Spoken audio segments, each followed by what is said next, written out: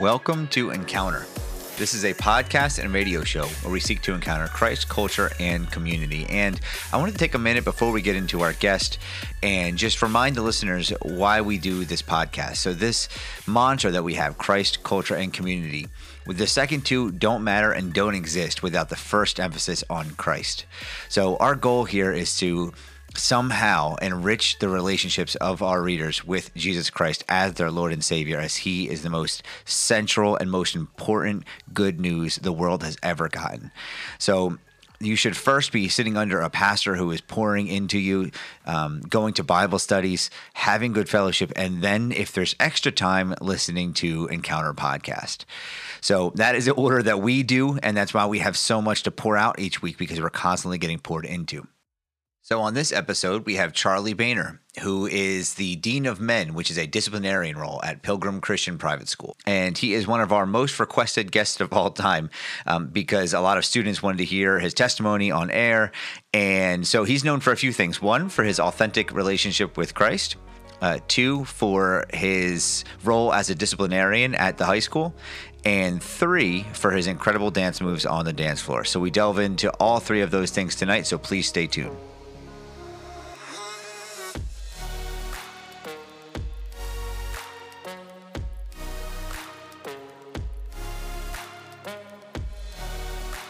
All right, so tonight we are sitting down with Charlie Baehner, and we're excited to dig into a little bit about his testimony, and then I have a ton of questions because we have a lot of similarities that I'm excited to kind of harp on in the educational realm. Awesome. So would you mind situating yourself with the listeners, like with your testimony, just a couple minutes on how you came to know Christ? Yeah, so I was raised in a Christian family. My father, I saw a change in my dad's life, what Christ did to him, and he was led to the ministry as a pastor.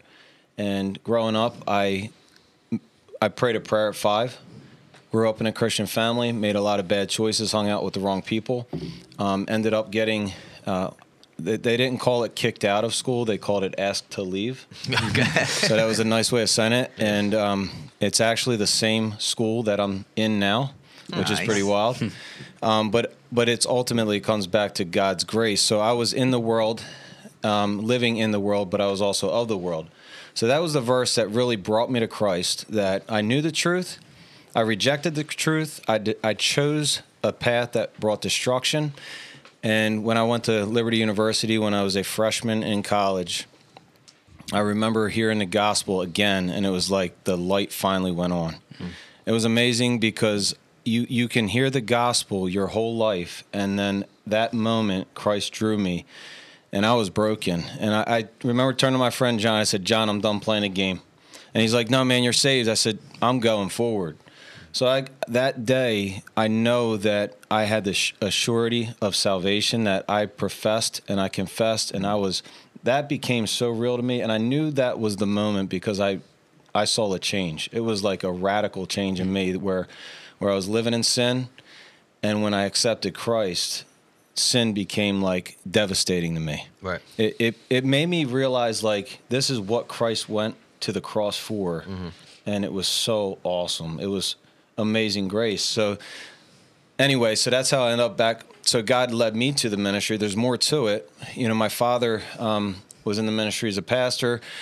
Real quick, ended up leaving the church. Had an affair with another woman, and God's grace is real in my dad's life too. I love him and pray for him, and I see God working.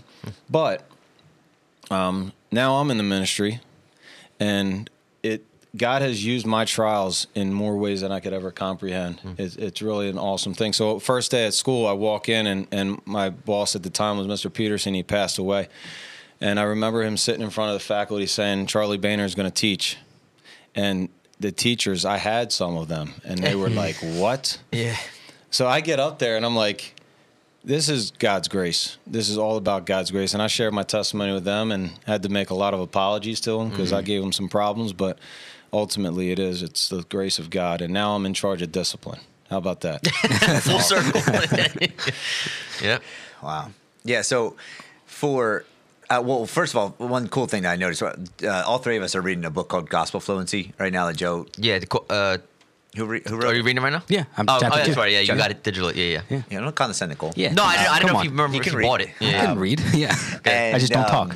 The one part that stood out to me that I texted Joe about and I read it was that when people share their testimonies, they should share about the before, the during, and the after for how Christ affected them, and mention Christ in all three. So like normally you hear people like talk about their pre-Christ days, and Yeah, it's they like almost, 45 minutes of just talking about they, their like, sin. glorify and, like, the sin the almost, sin. you know, Oh, yeah. and because they talk so much about it. Yeah, I'm not proud of that. Yeah, but like you mentioned Jesus twice in the Yeah. pre-Jesus section, how he was calling you, and Yeah. you know, and then it was cool to hear it just fleshed out the day after I read the book. So that's the shortest and most Jesus-centered Succinct. testimony I've Yeah. heard yet. Yeah. So that's good. I want. Yeah, you gave me 2 minutes, and I'm bad with time. So if somebody gives me 2 minutes, I'm usually like 15. So No, I said No, 5, that's and you were right under. Yeah, You're okay. good. That's You know, good. one of our guests, we gave him 5, and he went for an hour and 40 for his testimony. So it was good. Yeah, yeah. no, I mean it's Yeah. like God's grace is so amazing. Like that's really what I live by every day. Every day I get to school. Man, it's just really like that's how I knew even then and now that this is so real to me. And the older I get, you know, you guys know, the older we get in our faith, the more real he becomes. Like real relationship. Yeah.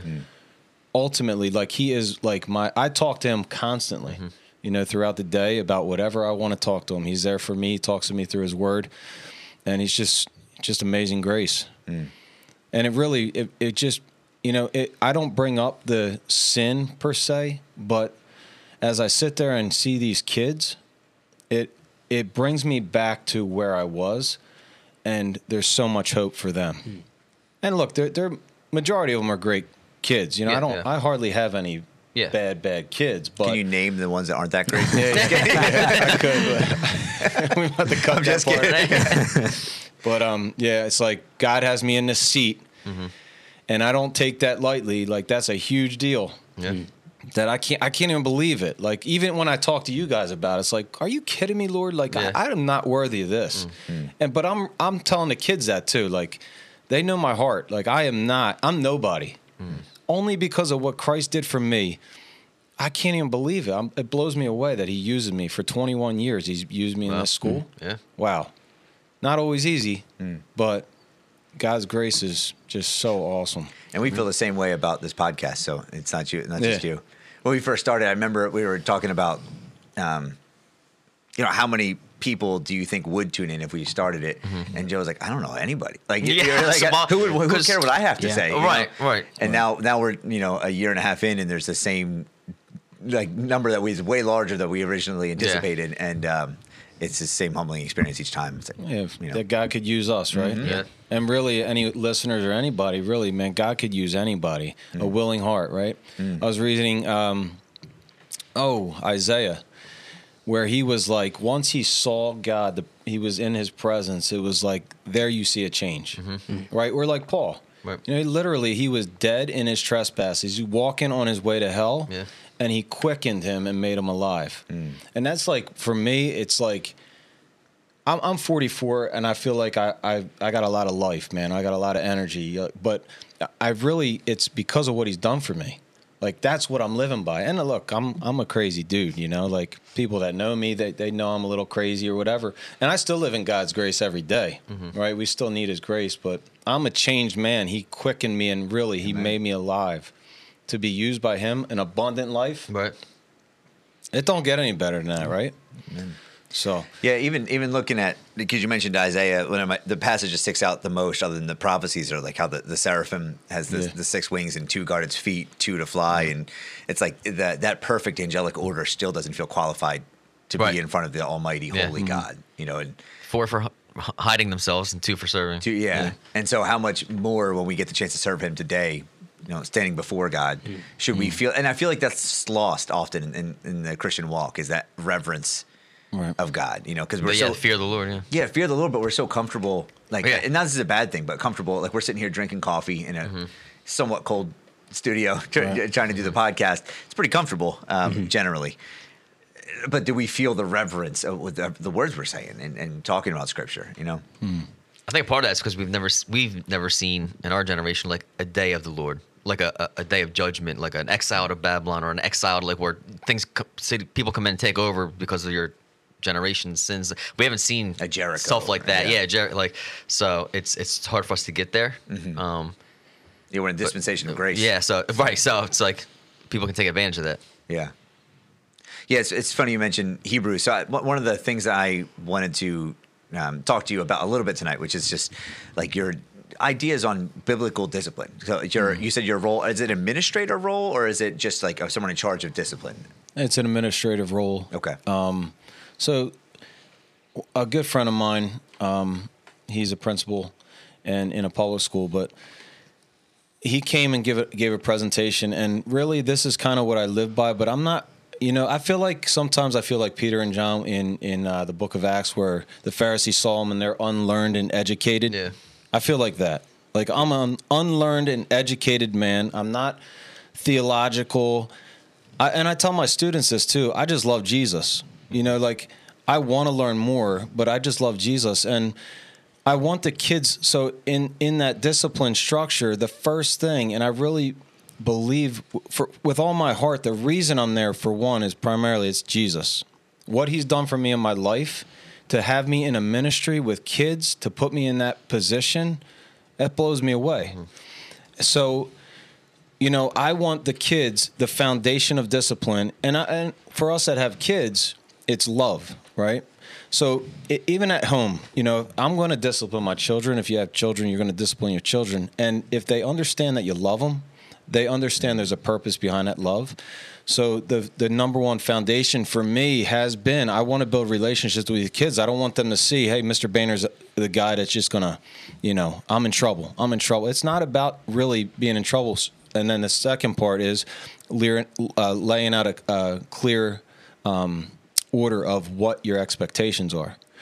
So I want to love them. They know what their expectations are. And if they break the expectations, then there's consequences. But ultimately, when they get the consequences, they know it's because I love them, right? So same as a father. I want to love my children. They know what the order of, what expectations are, and then if they break it, they're going to be disciplined for it. But then when they're disciplined, they're like, hey, Dad, you know what? You did it because you love me. And it's the same thing with our Heavenly Father, right? Yeah. Because he chastens those he loves. Mm-hmm. So I know, and God has disciplined me, right? He's disciplined all of us.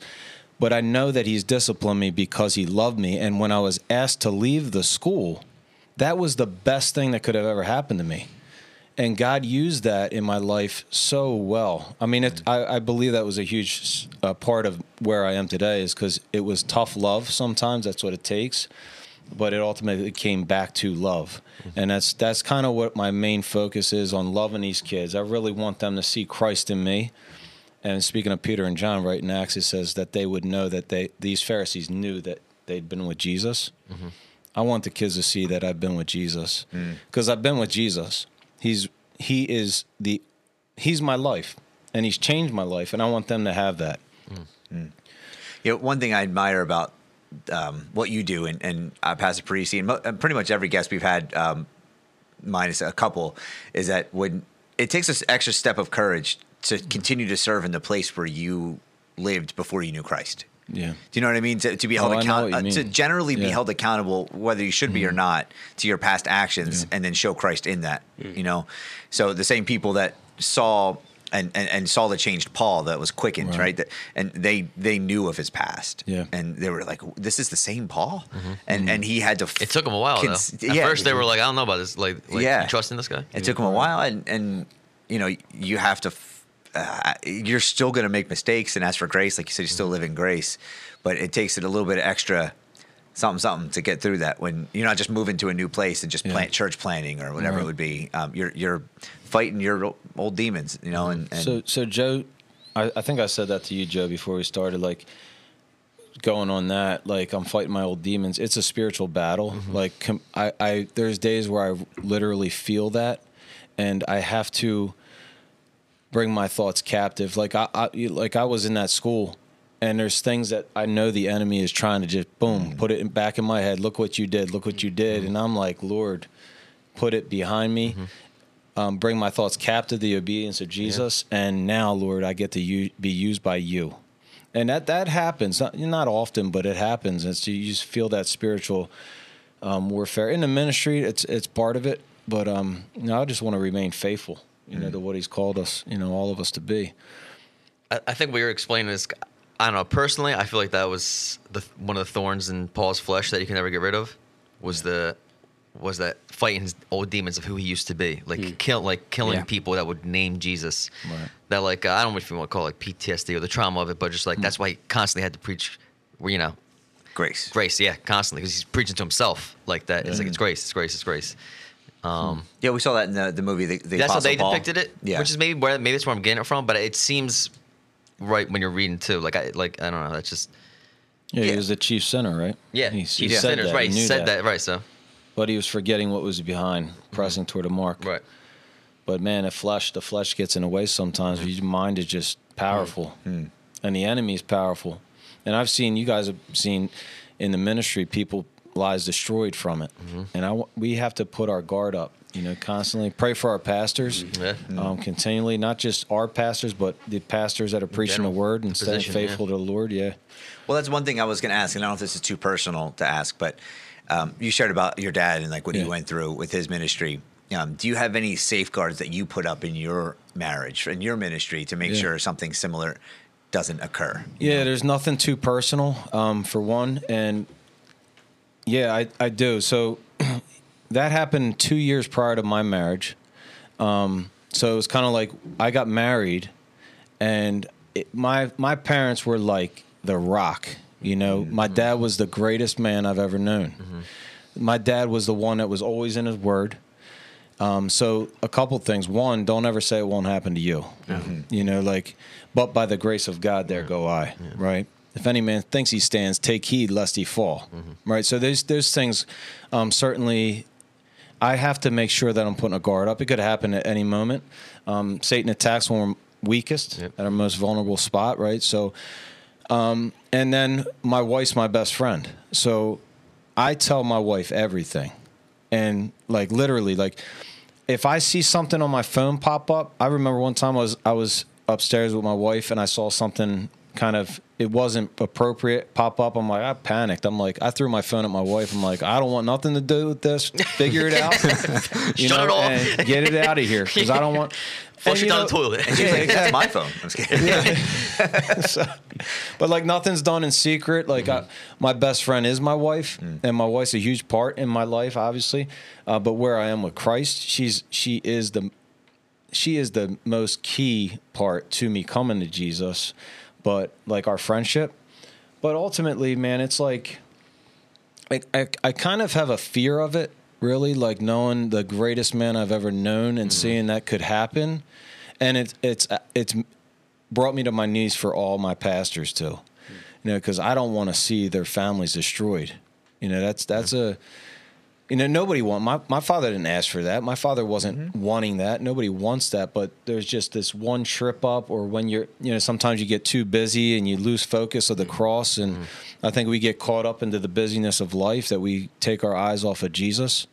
So I think that's a daily thing. And speaking of Paul, he seems to be the man tonight, but he's my favorite. Yeah, same. But he daily died to himself every single day, daily dying to himself. So, I just really want to focus. I don't want to mess up my testimony. That's super important. What Jesus has done for me, I can't mess that up. So, a lot of prayer, a lot of focus, just staying focused on the cross and having a good friend like my wife. And one thing, it's all great advice, especially the being open and vulnerable and setting up the safeguards for that. But one thing I think, and this is just a guess, because I haven't really had anybody, any pastor I served under, that happened to. But from when I've heard about it, it usually isn't something that's in the moment. It's usually gradual, and it's usually when you let down your safeguard, and it's not usually a physical attraction at first that causes it. And what I mean by that is the safeguard that I think pastors and Christian leaders don't put up is not being spiritually connected to someone else. And so a safeguard that I've always been very aware of and gone out of my way, sometimes extra, to make sure it's there, but not counseling someone on spiritual matters in a deep way of the opposite sex. For sure. And I think that's a really important and often discarded safeguard that I think usually leads, it might not every time, but the one time it does, it'll ruin it, like your testimony, And ruin even your the church, the perception of it, Just what it looks like. people Yeah. could see it. reproach. Yeah, above reproach, just not giving anyone reason to think anything. Not being alone with a girl. Period. Yeah. Driving, because that happens not a lot, but it could happen a lot for me in my position with athletics and things like that. The bus breaks down, whatever. I got to take a girl over here. I just don't want to do that. That's another great point. You just set up. You don't want to set up failure for yourself, right?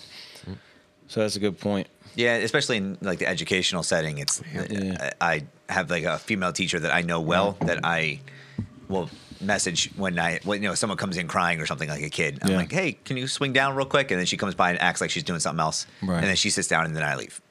Simple things like that where I have like a plan in place. And she's a believer, so it works out. Yeah, and they might think you're a nut, like, wait, what do you think I want? But that's not what you're worried about. Yeah. You're worried about your relationship with Jesus first, and people can think what they want to think, but ultimately, especially nowadays where like people can twist anything and social media and everything. It's like no. And especially I don't even know if Mike Pence is like a solid believer or not, but I know he got ridiculed for not going out to eat with a woman alone. Yeah. And I was like, that makes a lot of sense. Yeah. Especially being the vice president and being in public and like all that. There's so many reasons why he has to be above that approach, So, yeah, I think that's the safeguard that I've seen let go the most. And our church has done a nice job at like, if you get into leadership, or they do tell you that right away, like don't do this, this, and this. This is going to cause some problems.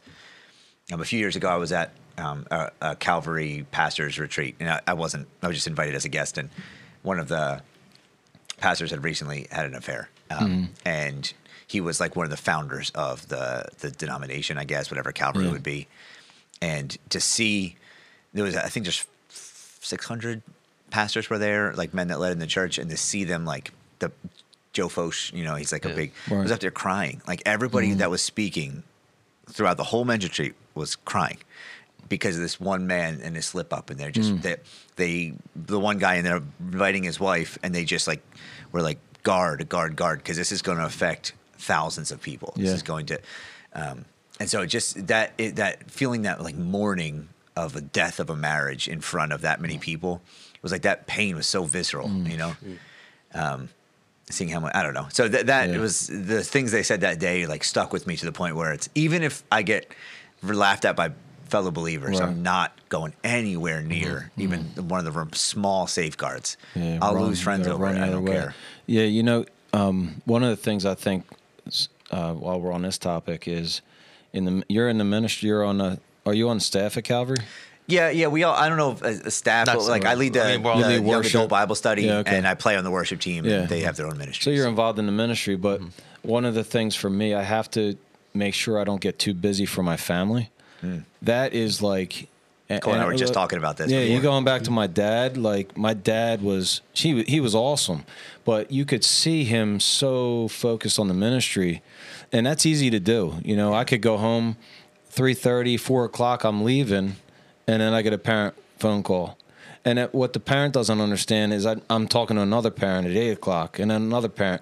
So there's times where I just got to put my phone down, and I'm not too good at that. But my wife reminds me, like, we're checking out of what. And then I have my own business. So I'm constantly running and I'm coaching, and, I have to prioritize. And I need to prioritize with my wife. She should be before my children, before my ministry. And sometimes there's times where I don't do that. So that we have to, as men, we need to make sure we're putting our wife before our ministry. And what's cool about that is that in itself is a testimony to Christ, because we are the bride of Christ, right? As the church, and he prioritizes us and he builds us up and he puts us first, and just by doing that and taking the time to put other things aside and, keep her pure. Yeah. In the same way, Christ did that for us. So that's what I tell the kids, because when Junior Guys Bible, we talk about relationships and marriage. That's the beauty of marriage, is it represents the gospel, which is awesome to think. We're the bride of Christ, and we have a bride, and to love her like Christ loves the church, which seems impossible, right? Pretty big shoes. Yeah, that's pretty tough, right? Pretty big sandals. But the beauty of the gospel is that in marriage. So, yeah. And so all the safeguards and like fighting, like all that comes down to that same analogy, you know, setting up safeguards so that they can be loved and protected and feel safe. And, you know, in the same way, you know, Christ does for the church, fights for us. And So what is your position at the school? Well, I'm just kidding. I don't know what the I'm title athletic is. director. Okay. Okay. I am the dean of men. That's my title, which I That hate. sounds so cool. I don't like it You at don't all. like it? No. That sounds like you're I hate the like dean Duke of of. men. It's like terrible. Earl. That makes me, it makes it sound like I'm somebody important. So I just want to be like, you know, the athletic director. Okay. That's maybe in charge of discipline too. I teach phys ed. I taught health last year. I teach health once in a while. I am an assistant coach now. I'm no longer the head coach. Let me test. Should I do drugs? No. All right. See, it's Nailed qualified. it. Good. Don't do 'em. Don't do drugs. Don't do drugs. All right. Okay. Nice. Cole, you either. Yeah. Cole's over there. Yeah. Yeah. Cole's Well, doing yeah, caffeine yeah. right now. I mean, he's just looking like if one of these guys is going to fall. Yeah. Is caffeine a drug? That's the question. Yeah. Don't do Yes. drugs. No. Caffeine. Have you ever? I've gone through withdrawal from caffeine before. Yeah, so, exactly. It's That's what I'm headaches. going by. Yeah. Yeah. And It's we're not all good. yeah. We need it to function. Yeah. So it's- It's got to be. Do you have any other easy questions like that? yeah. Should we have premarital sex? Oh, never. No, don't do that. Okay. We're on the other way. All right, Cole. What? Since we're all looking at okay, somebody, they're I thought we all were- directed at me. I understand. Got Yeah. it. Are you Yeah. the only non-married? No, I'm you're the both only not married. Well, you're I- married. You're married. married with Yeah, a kid? I'm married. Yeah, with a kid. She just All came right. home. I heard her walking. And how the old? door. Your She's wife two- just came home. You have a daughter. Yeah, my wife came home with my daughter. Your daughter. She's 2.5. She's 2.5. Awesome. Yep. So I'm the old goat here then. no. No, I mean, Old. I mean, I mean, I'm older than all you guys. Yeah, you got yeah, yeah. sure. I mean, You're the I'm the senior old member guy. of this group I'm the of old. four. Yeah. yeah. You're the dean of men here. I wasn't a dean until I was like 30. Okay. I already Anyone missed over it. 30? Yeah, Yeah, I just turned I missed 30. it. Oh yeah, you could be a dean of men then. Can you I'm like 32, I missed what is it my called? dean. Can you like crown me tonight or whatever? Can you knight me? You're 2 years past the deanship. Yeah. Yeah. No, it's I don't feel old, but then I watch like the Olympics and like there are these people that are getting medals that are 12. Yeah. I'm like I'm You're so old, far man. past my Yeah, peak. yeah. And like Messi What, was, did you think there was hope still for an Olympic I'm like, medal? It's like, darn it. no, but like I still feel like I'm in that age bracket. And then you look at like Messi was 16 when he played for. Well, yeah, you're looking at like freaks of nature. Yeah. If you're But nobody 12 in was the like Olympics, nobody's that's- like 25 and be like, oh, I'm going pro now. You know. Right. Yeah, no, that's a fact. Yeah, Yeah. it either happens or Man, I'm not saying it was logical. I'm just saying I Oh, came okay. to the realization late. yeah, But dean of men has no age though. That's the beauty of that. So you can all be dean of men. that's true. Yeah. So there's always hope for that. Olympics are shot, but But yeah, but I can Dean do of like men. archery or something maybe. Yeah, that's true. curling. Oh, yeah, that's a good one. Curling. That's a lot something of shuffling. non-athletic. Huh? Something Something non-athletic. Once Yeah. you hit 30, you're going to curling. Yes. Curling. That's it. I can't think of anything else that would be. Dart, Speed do they have walking? darts in Olympics? Yeah, now they do. Did you see they have? No, they don't. I feel. Yeah, I Like, think they do. They have darts in the Olympics. so. I feel like they the snow sports are doable in your 30s, like snowboarding. Yeah, because What? the ice, you No. know, Really? helping you. All right. Look, Why is that Cole? Cole spoke. What? What? No, I'm saying yeah, 'cause, like yeah. the ice helps. It's like, it's cooling everything down. It's like all your that- joints that's and right. everything. It's Oh, like yeah, it's you don't tough know out. how to stuff you lay Oh down no, on the no, ice? darts is not in there. Nope, No. no. No, but speed walking is correct. Speed walking is Yeah, yes. so you do speed did, walking. did you see Okay. there's like archery You do that. while you? It's either shooting or shooting a bow on shooting skis. Shooting skis. So it's skeet with skiing. Skeet skiing. Ski skiing. Skeet skiing. Yeah, I Good mean, combo. yeah, I can't do either well, so I'm not going to start doing that. I feel like I would like fall and then shoot myself. Like I feel like it's like a bad combo. I feel like you should take some safeguards. Yeah, you That on one. skis with a gun? That's Yeah, probably not bad. good. Yeah, or any of us, not just you. Yeah, yeah, That's, yeah. that's a bad idea. If you're going to pick up a sport, try to do one of those two things well first. Yeah, and then yeah, and combine then- them. Yeah, you don't just start from scratch. Yeah, so yeah, go ahead. No, good. No. No, you. So No, I you was just gonna say, what sports do you assistant coach? Soccer, baseball. Nice. Okay, I anyone stay you away like? from basketball. Because you get Basketball is bad for my health. I think they're all bad for my health. blood When I pressure was wise? when I was head coach, it was bad for my health. okay. Basketball, when I 'Cause- played it, I was like, it was just bad for my spiritual walk. So I walked away because Is it- probably because I Can you wasn't explain good that? at Because it. I'm now you got my interest. Yeah. Go ahead, Cole. Can I try to explain it? Is it because Yeah. it's the most intense, like back and forth? I feel like soccer, there's like some distance, and like same thing with baseball. There's like time to let your blood pressure rise and fall, but basketball is just so like I also on think top of referees everything. have more of a say in basketball and how the game goes. That's the toughest Yeah. of the three to ref, I think. Okay. All right, let me guess mine. Is it an ego thing for basketball? No. Okay. No, it's. I think it's because I'm just not that good at it. That's why I'm going the completely other route. Like I'm not that good at it, and I get frustrated. You know, you ever go golfing where you like? I won't because I know I'll be Yeah, bad I was at gonna it. say the same thing. I know I'm bad. So Yeah, don't do so it. that's another one's like I like to golf, but I try to, I don't want to wrap a club around a tree again. So, Yeah. I mean, not that I did it, Recently. recently. Yeah. Yeah. But like this it's week. bad for my. Mental health. Yeah, I got it. Yeah. No, I agree. Okay. That's why I won't do golf because I think it'll be 6 months of rage before I Yeah. get the hang of it. And then I've just, You've never. I've golfed. lost friends. You've never golfed. I have never golfed. Mini golf. I've mini golfed and I Okay. went to a driving range and I not out of anger, but I broke my brother's really expensive thing because I hit the ground too hard before I Yeah. hit the ball and it snapped off the head and it was like $180 thing. Okay, you could do disc golf. Oh, I would do that. You ever do That's disc frisbee, golf? right? Like frisbee with golf. I don't think I'd be I good did at it the that, but first that'd be time fine. this week. Isn't that froth? What's it called? Oh, I don't know. I think it's what he said. Is it? Disc golf. It's just disc golf. Yeah. Disc golf was awesome. First time I'd done it this week. Anyone can do it. I mean, you got to be able to. That throw one a I'd be frisbee. okay with not being great because there's not that many people that are really Right. good. And there's Yeah. a lot of like not obstacles. What's the word for it? Not conditions. Like the wind plays a big part. So if it's Yeah. like if Elements. it's off, You can it's blame like it. elements. Yeah. Yeah. So it's If like if it's raining, you're- you got it's rain. excuses. Yeah. Good If you're a excuses. Christian, being decent at frisbee is like a requirement. is it?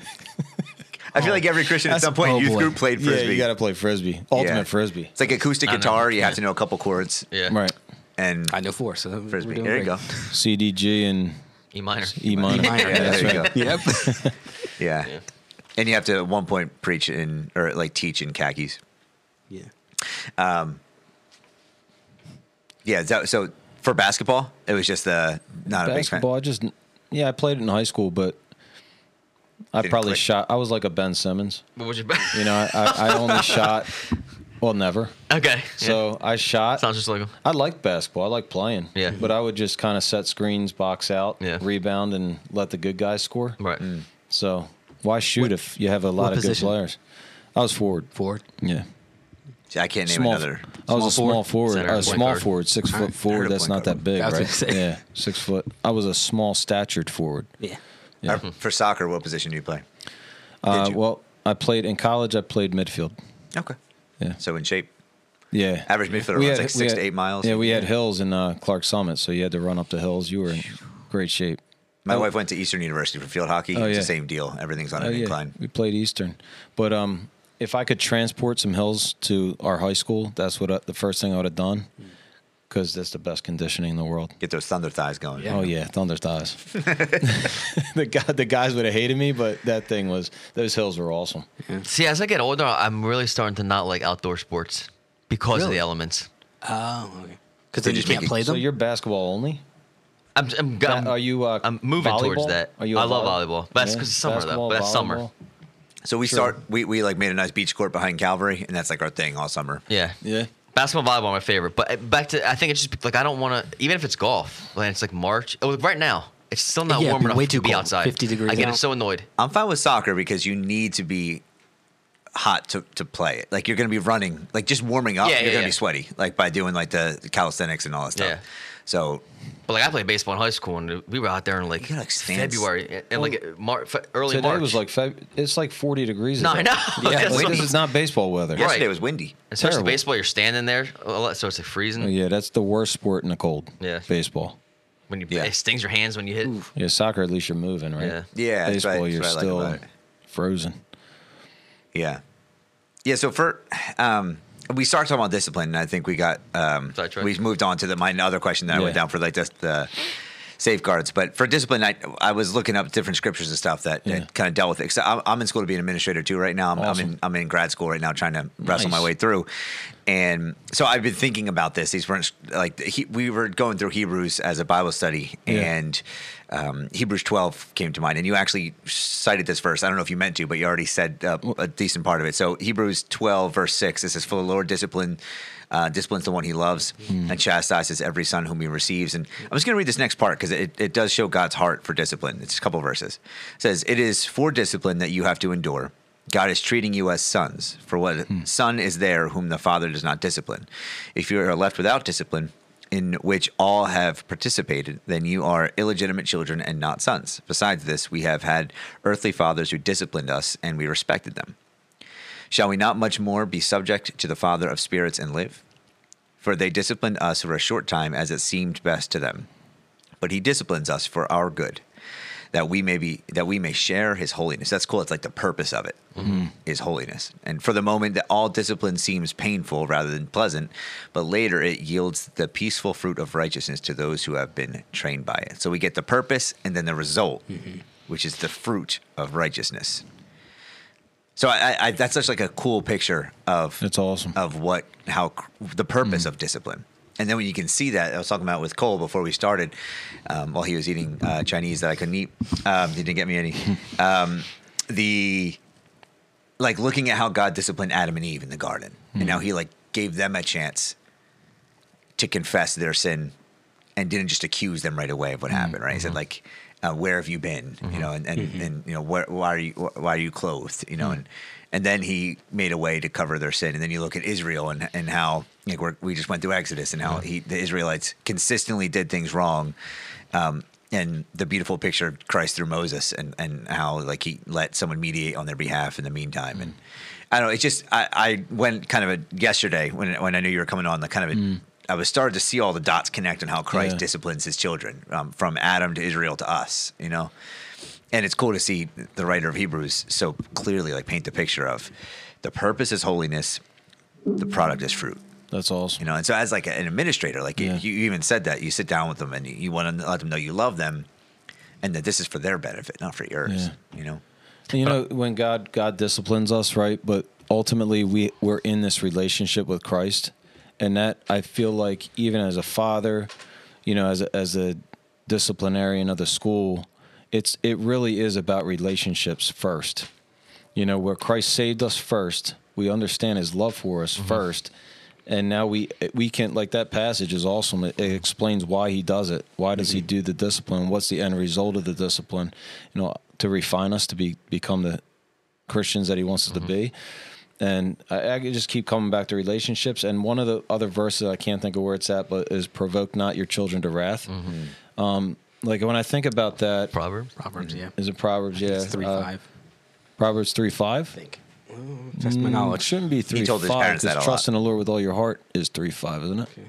But anyway, it's like I think of that as a dad just doing things to tick his kids off. Like, you know, what's your purpose? Why are you provoking your children? How can you not provoke your children? I'm not in this position to instigate, provoke. Yeah, like really. And I spoke to two parents today, or a lot more than two parents today, but like I kept on emphasizing that I love your kids. Like I'm not in this for any other reason. I'm in this because God put me here and because I know I've seen his grace in my life, but I love these kids. Like I'm the dean of men, the boys, these guys, I want more guys to just go out and thrive for Christ.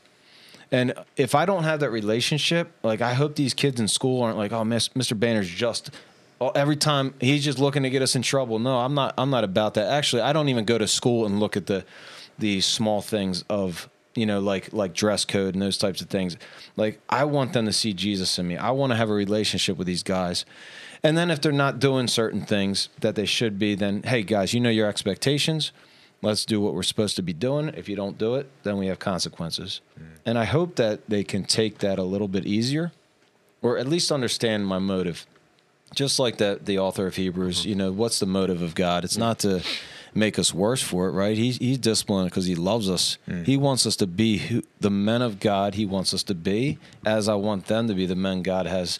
You know, God has such an awesome plan for all these guys' lives, man. Yep. And for me to be a part of it, just like I said earlier, it blows me away that I can be there. So, well, I like that to bring up like the hindsight of it. because like you were saying, like the best thing for you was getting kicked at or asked to leave the school. But in the moment, you probably couldn't see that. Right. Now looking back in hindsight, it's like, oh, it all comes together now. But like he even mentions that for the moment, all discipline seems painful rather than pleasant, but later it yields the peaceful fruit of righteousness. So it's like anytime we're experiencing it, it feels quite the opposite of what it's actually doing. It feels like, why are you doing this to me? Or like, why, like everything I've done for you. Well, you can get defensive. Yeah. I think you take ownership too, right? That's one of the things in discipline that I want these guys to do. Like, I went to a prison, several prisons. What'd you do? I'm just kidding. Yeah, I didn't do anything. As a ministry. Not that time. No, but it's like take responsibility for your action. What did you do to get yourself in this spot? And then you take ownership, and then I believe that's where you can say, all right, Lord, I'm here to confess. I know you're faithful. I'm asking for forgiveness. We can move on and become better for it. Even on our mistakes, my mistakes, God's made me stronger from them. But it really, ownership is another thing that came to mind, with just taking responsibility. Go ahead. So real quick, those verses are Colossians 3:21 and Ephesians 6:4. So fathers, do not provoke your children, lest they become discouraged. And Ephesians 6:4 is, and you fathers, do not provoke your children to wrath, but bring them up in training and admonition of the Lord. Yeah, it's two total contrast, right? Don't provoke them, bring them up in the training and admonition of the Lord. Yeah. What was the other one? The first one is just don't provoke them, lest they become discouraged. The reason not to provoke them is you don't want them to get discouraged. And then Ephesians gives a reason, an action after not provoking them. You should be encouraging. Yeah, like I don't know about you guys, but when I grew up, there's times where I can remember certain teachers are like, they rip the spirit out of you. Like I've seen even parents, like they take the spirit out of a kid. Like we got to breathe life into these kids. I don't want to discourage. Like if a kid walks out of my school, it's not my school, but you know what I'm saying? Yeah. And he's going home and is like, Mr. Baehner just, he discouraged me today. Man, I have failed the Lord. That is a big problem. And as a teacher, as a teacher, are we not there for the kids, right? Like I love kids. I better love kids if I'm going to teach. That was always a funny thing to me too. Like, I don't like kids. What are you're teaching? Yeah. Right. But I don't want to discourage. That's so big. Well, especially now they're in like their most formative years. Yeah. Where they're going to what happens to them now is going to shape how they perceive the world. Yeah. Yeah. And so they're going to carry that with them wherever they. Yeah. And especially even after, I know your school continued through most of the pandemic, right? weren't virtual as long as the schools the school that I work in, but like these kids coming back from isolation and sometimes tough home lives, and then you're discouraging them even further in their first interaction with another human, another human and another Christian, and seeing Christ in people, and then to discourage them, it carries a little more weight this year. My relationship with the kids than it ever has. Like I've noticed that even if I say something sarcastic that I think is hilarious. And because I communicate through it's like a teaching tool, and if I don't read the situation right, and I can see the hurt, you can see the look. You can sense it immediately. Yeah, you can sense immediately oh, that didn't sit well with what I said. Like, nothing terrible, but just something you think is funny, and you're like, oh, just sit down. You're not good at basketball anyway. Something like silly like that. And you can see it, and then after a few minutes, you're like, oh, I'm sorry, I didn't really mean that. Yeah. Talk to him. You're great at basketball. Yeah. Yeah. So this is just a quick funny thing that I read a situation wrong twice in 2 days, and it was great. There was a student who, phrase this right. He's a little obnoxious, and one of the other kids was like, come on, Mike. He said something like, everybody loves me. And they're like, no one loves you. And I was like, don't worry. At least your mom loves you. And then he goes, my mom passed away last year. Oh, man. So hold on. Yeah. So then I was like, all right, no problem, man. My dad died 3 years ago. Dead Parent Club. And I fist pounded him, and like I tried to make it light. And then he was like, all right. And he fist pounded. and then like the really, where else can you go from? I didn't know where else to go. I just was going to be like, oh, I get it. Like I'm not. So then the day goes by, and all night I felt convicted about it. I got to pull this kid aside tomorrow and apologize. So the next day I went in, I was praying about it. I'm like, all right, I got to pull him aside. I'm like, listen, I really didn't mean to. And he's like, Let me tell you the truth is I was a joke. My mom's still alive. No. And I felt terrible. And he said, and I felt terrible. That's like actually really fun on that kid's part. Yeah. And then he was like, and I have to apologize to you. I was upset all night. I've been praying about it. Like, and it was just funny that we both lost sleep because we both, didn't control our tongues in the moment, and like, anyway, it was just a learning experience for both of us. So you do put your foot in your mouth. Oh, yeah. Once in a while. Once in a while. Yeah. I know the taste of my foot well. Yep. Wow. Yeah. So there was that. There was one other thing about discipline. Recently going through Daniel and looking at the story of Moses and how they, like, specifically Moses, like, when, not what he was specifically disciplined, but when things got really tough, he could have just left. Yeah. Maybe not really easily, but he could have gone back to the wilderness. He could have gone back to his father-in-law and raised sheep. But he took on the discipline that was supposed to go towards the Israelites and took it. Like, he took God's anger and his fury. And, like, I don't know, instead of running away from, instead of, like you said, being disciplined and owning it, instead of running away from it, he owned it. And he became what Christ would eventually become for us, which is that sacrifice and someone who'd eat that wrath, But it was interesting to see, and the same thing with Daniel, like, he could have, it would have been easy for just escaped on a donkey or something and gotten out of there and gone somewhere else. They would have been found eventually, whatever, because Nebi's super strong. But seeing these guys experience discipline, experience trials, and just stayed under it and let the fruit grow. Instead of just shooting out seeds. For Moses, because it's a 180 from his first experience with discipline, where he runs away and avoids the discipline and the consequences of his actions. Like after he killed the dude and he ran off to Jethro. Yeah, Jethro is still there. He eventually came back later in Exodus. He could have gone to Jethro again and hid out for a little bit. Yeah. And be like, these guys are whining so much, these Israelites. I don't want to take their complaints anymore. I don't want to keep going up and down this mountain. My legs are tired. Like, you come up with all these different excuses. But instead, he stayed there. He ate the discipline and he, worked for God's behalf. And it's just cool to see the most influential and admirable people in the Bible were disciplined and owned it. This James counted all joy by his trials. Paul, speaking of Daniel, my favorite verse in Daniel is that he purposed in his heart that he was not going to defile his God. Yeah. So I know we're going back, but that's one of the things with keeping ourselves faithful to our spouses. But and that's every aspect of my faith. I want a purpose in my heart that I won't defile my God, and that could be any, that line of sin. How close are we going to get to that line? Man, I don't know, but if I have to question it, I got to get out of there. Right, exactly. I got to set that line in the sand. Like, I'm purposing in my heart that I'm not going to defile my God, because it's about God. And these kids, I just want them to live for the Lord.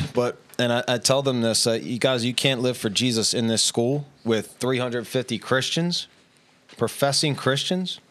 If you can't live for Christ here, you're not going to do it out there. Yeah. You're not doing it.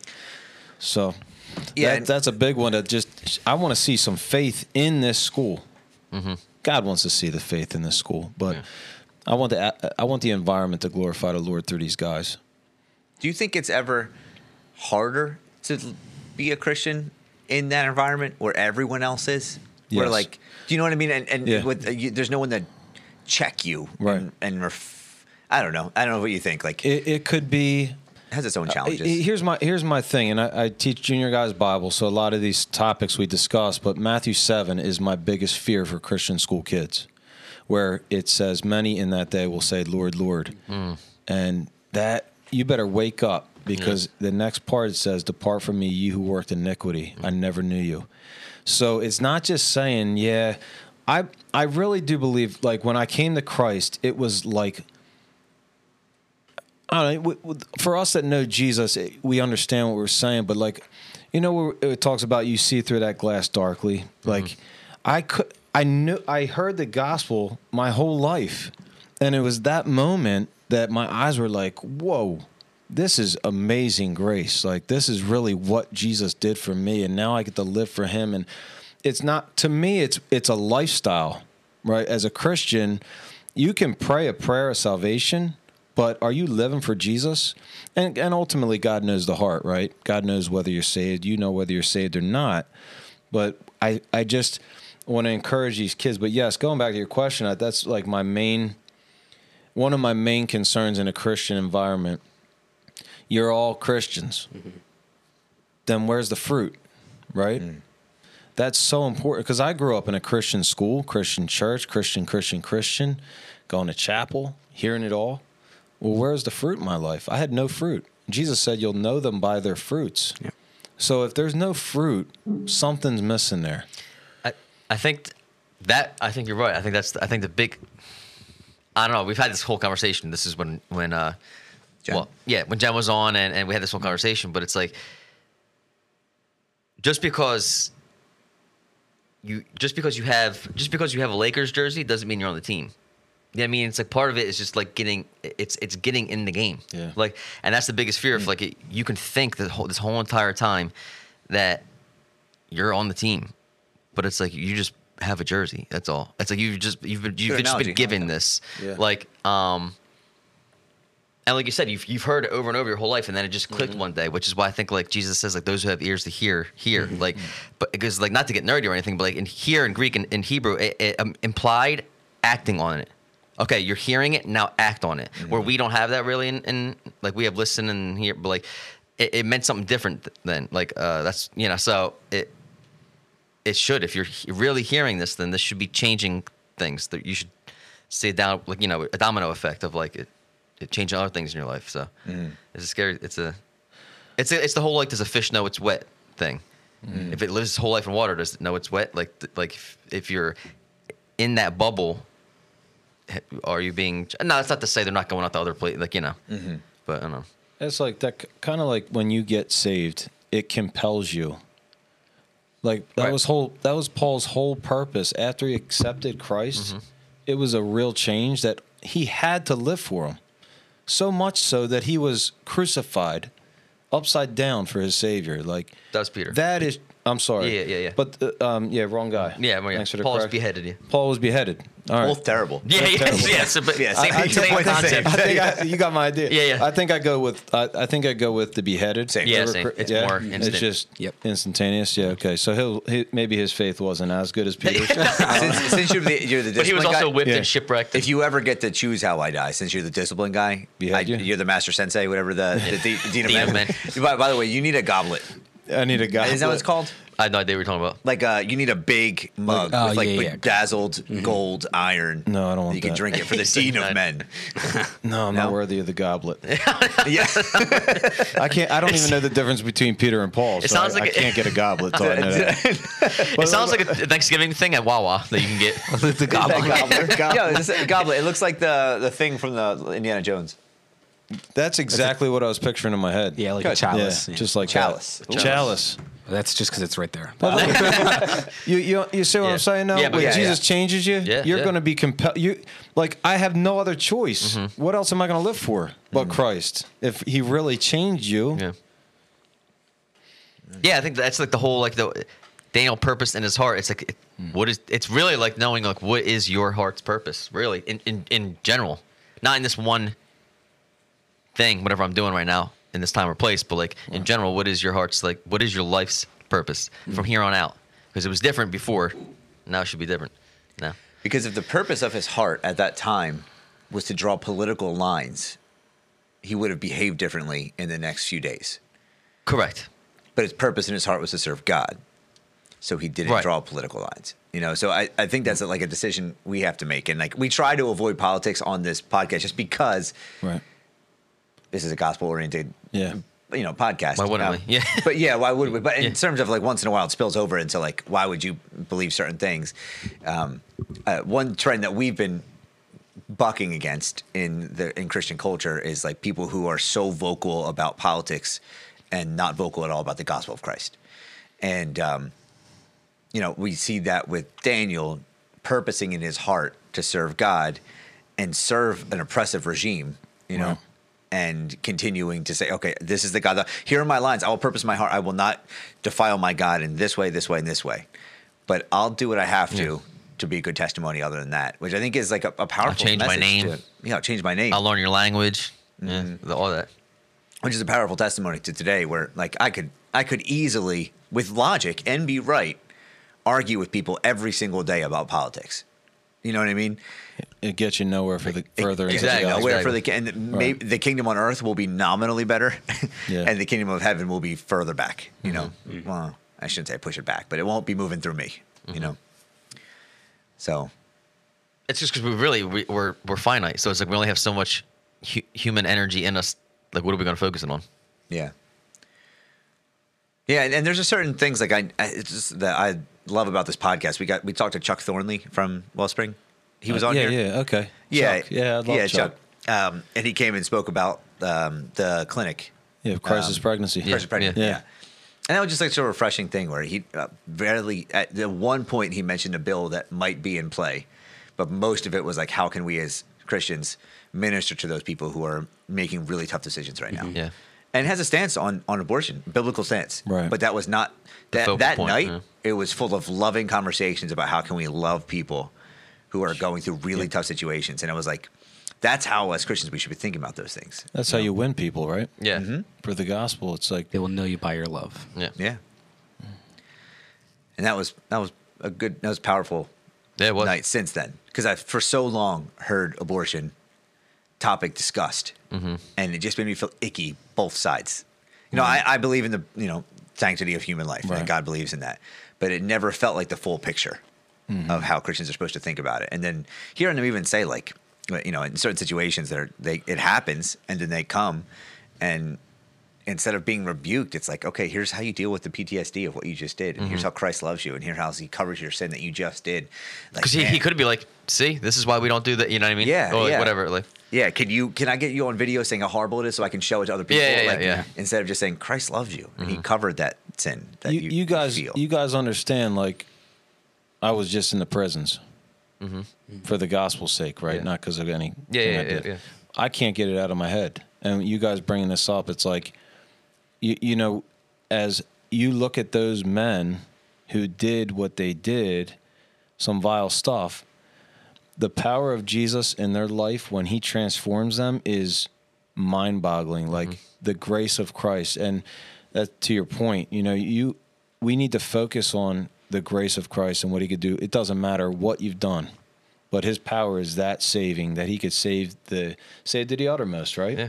Save to a man who persecuted Christians Right. in Paul. And what a radical change. thief on the cross.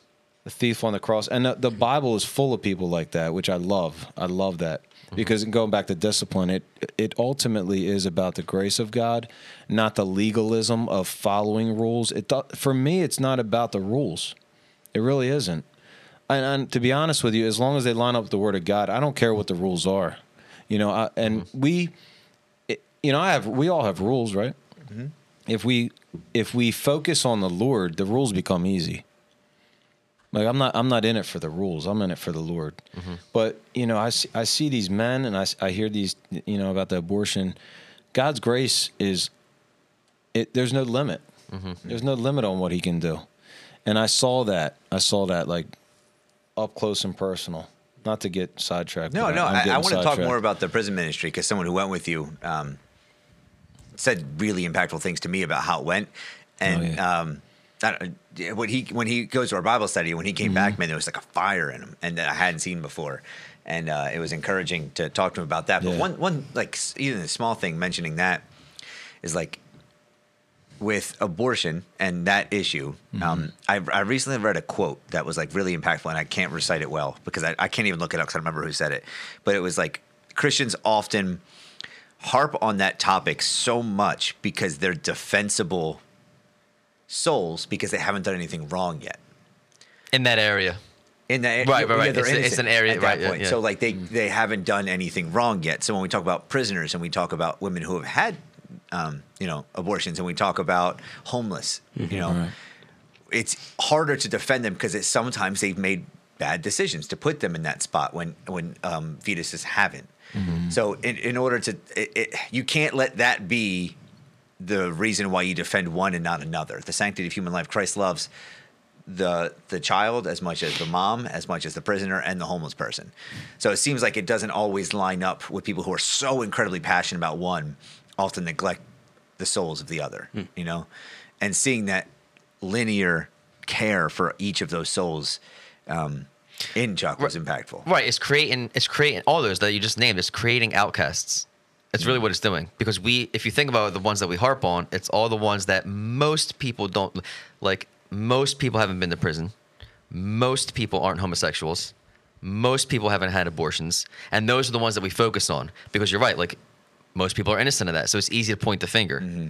But like, we don't harp on things like anger, Lust. anxiety, lust. Yeah, like we don't harp on those things because we're all guilty of it. Yeah. So nobody's going to be picking in that because you're guilty of it. So it's like, what are you going to... Yeah. That's a good point. Yeah. So what was the prison ministry like built around? Like what's the model for it? So it's the Prison Saints Ministry. We went to Florida because of COVID. They opened up Florida prisons first, and I was okay with that, playing in 80-degree weather. But Yeah. So it's a softball team we put together. A couple guys from Victory, a couple guys from Calvary up north. Calvary, Pastor Bridge? Mike. No, not that far north. South Jersey? Ewing? No. Delran? No, but I'll find it. I'll Google find it while you're talking. Pastor Mike. But anyway, we were all. This was our. We had 3 guys on the team that had gone before. The rest of us, there's 14. We'd never gone, so we didn't really know, apart from the stories that were shared, and they kept it minimal of what we were getting into. It was the best 4 days of my life, and I mean, I could debate that with my honeymoon and those things, but that when I think about it, it was the best 4 days of my life because Della Prudy. Pastor Mike Della Prudy, he's the man, but I don't know where his church is. I know how to get there. I just don't know what town It says it's it's in Ocean County, but I don't know. I'm looking. Doesn't matter. But in. So Pastor Mike Calvary. I didn't know if it was Calvary Baptist or Calvary. Yeah, I'm looking. Getting it. The reason it was the best 4 days of my life is because people got saved. So on my honeymoon, Nobody got I saved. don't know. I mean, maybe, but, but nobody got saved. So sorry, my love. Yeah. Yeah. These were the best 4 days of my life. And my wife was pumped for me, by the way. She was like all in, man. And I got to lead people to Jesus. Are you kidding me? Yeah. Like, that's where I'm looking at these guys like, the first 3 days we went into state penitentiary and then 2 private prisons.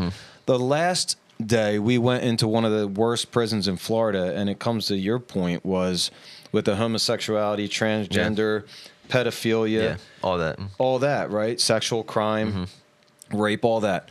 So going into that one, it was like, man, Lord, this one's hard for me. So we huddled up as a team, and I remember my teammate praying that, and I knew this, but it got me, that God, Jesus, you died, you hung on the cross for these men. Wow. Are you kidding me? I knew that, but when he prayed that, it was like, Lord, I'm here for you, that these men, I don't care what they've done, they need Christ. So anyway, I got to go into 4 different prisons, but I got to lead men to the Lord. I got to give my testimony in front of 300 men. And I prayed that specifically because 2 days before, they have some situations that they have to lock the prison down, airlift people, different crazy stuff happen in prisons. And some of my friends didn't give their testimony. I was like, Lord, really the one thing I want to do here is give my testimony. And I was like, God, please. So, and I knew it was the one prison that had more men in it. So I'm like, Lord, please let me share. And I got to share. If they only knew you were the dean of men. Like if they only They would have had who the was in the challenge. race. Yeah, yeah. Sorry.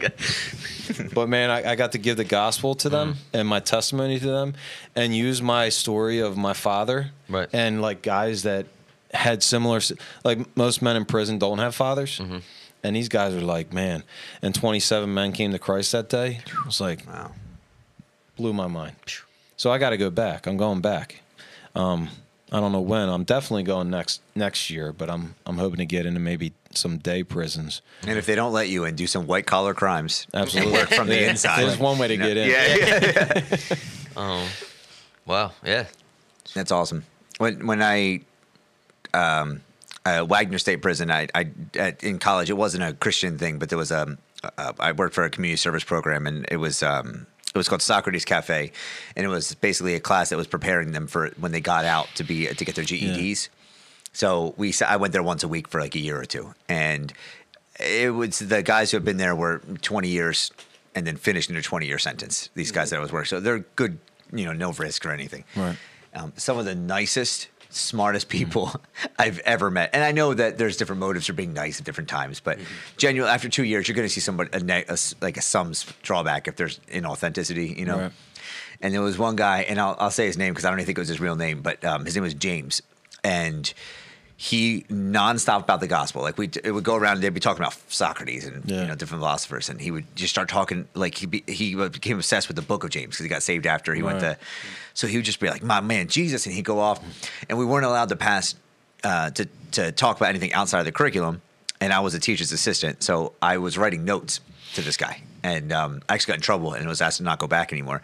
But we were writing notes back and forth for like a year, where I had this like little notebook, and I had a little thing where I could slip a note and it would like hide it in a pocket, and we were writing notes about Bible studies back and forth for like a year and a half, and I still have the notes. They were almost unintelligible, like his handwriting was horrible, but I asked for his testimony and I gave mine, and we wrote back and forth, and it was pretty cool. I mean, he was already a believer, but it was just cool to be able to encourage him for the year and a half I was able to. And it's awesome. So 2 of the prisons we were in were similar to that. They were private prisons. Okay. So they gave the men. Now the majority of the men that we were with, well, I don't know about majority. It seemed like the majority had life sentences. But even if they had a life sentence, the private prisons gave them purpose to get their GED or learn a trade. Some of them serving 20. The time thing got me. Like, I'm sitting next to a guy one time at dinner. We got to go back and eat with these guys, which was awesome. He's like, "Yeah, I've been here for 40 years." I'm like, "Oh my God. Wow." I'm like, 40 years? Like, I was 4 years old when this guy went to prison, and he's still got another... he'll die in prison.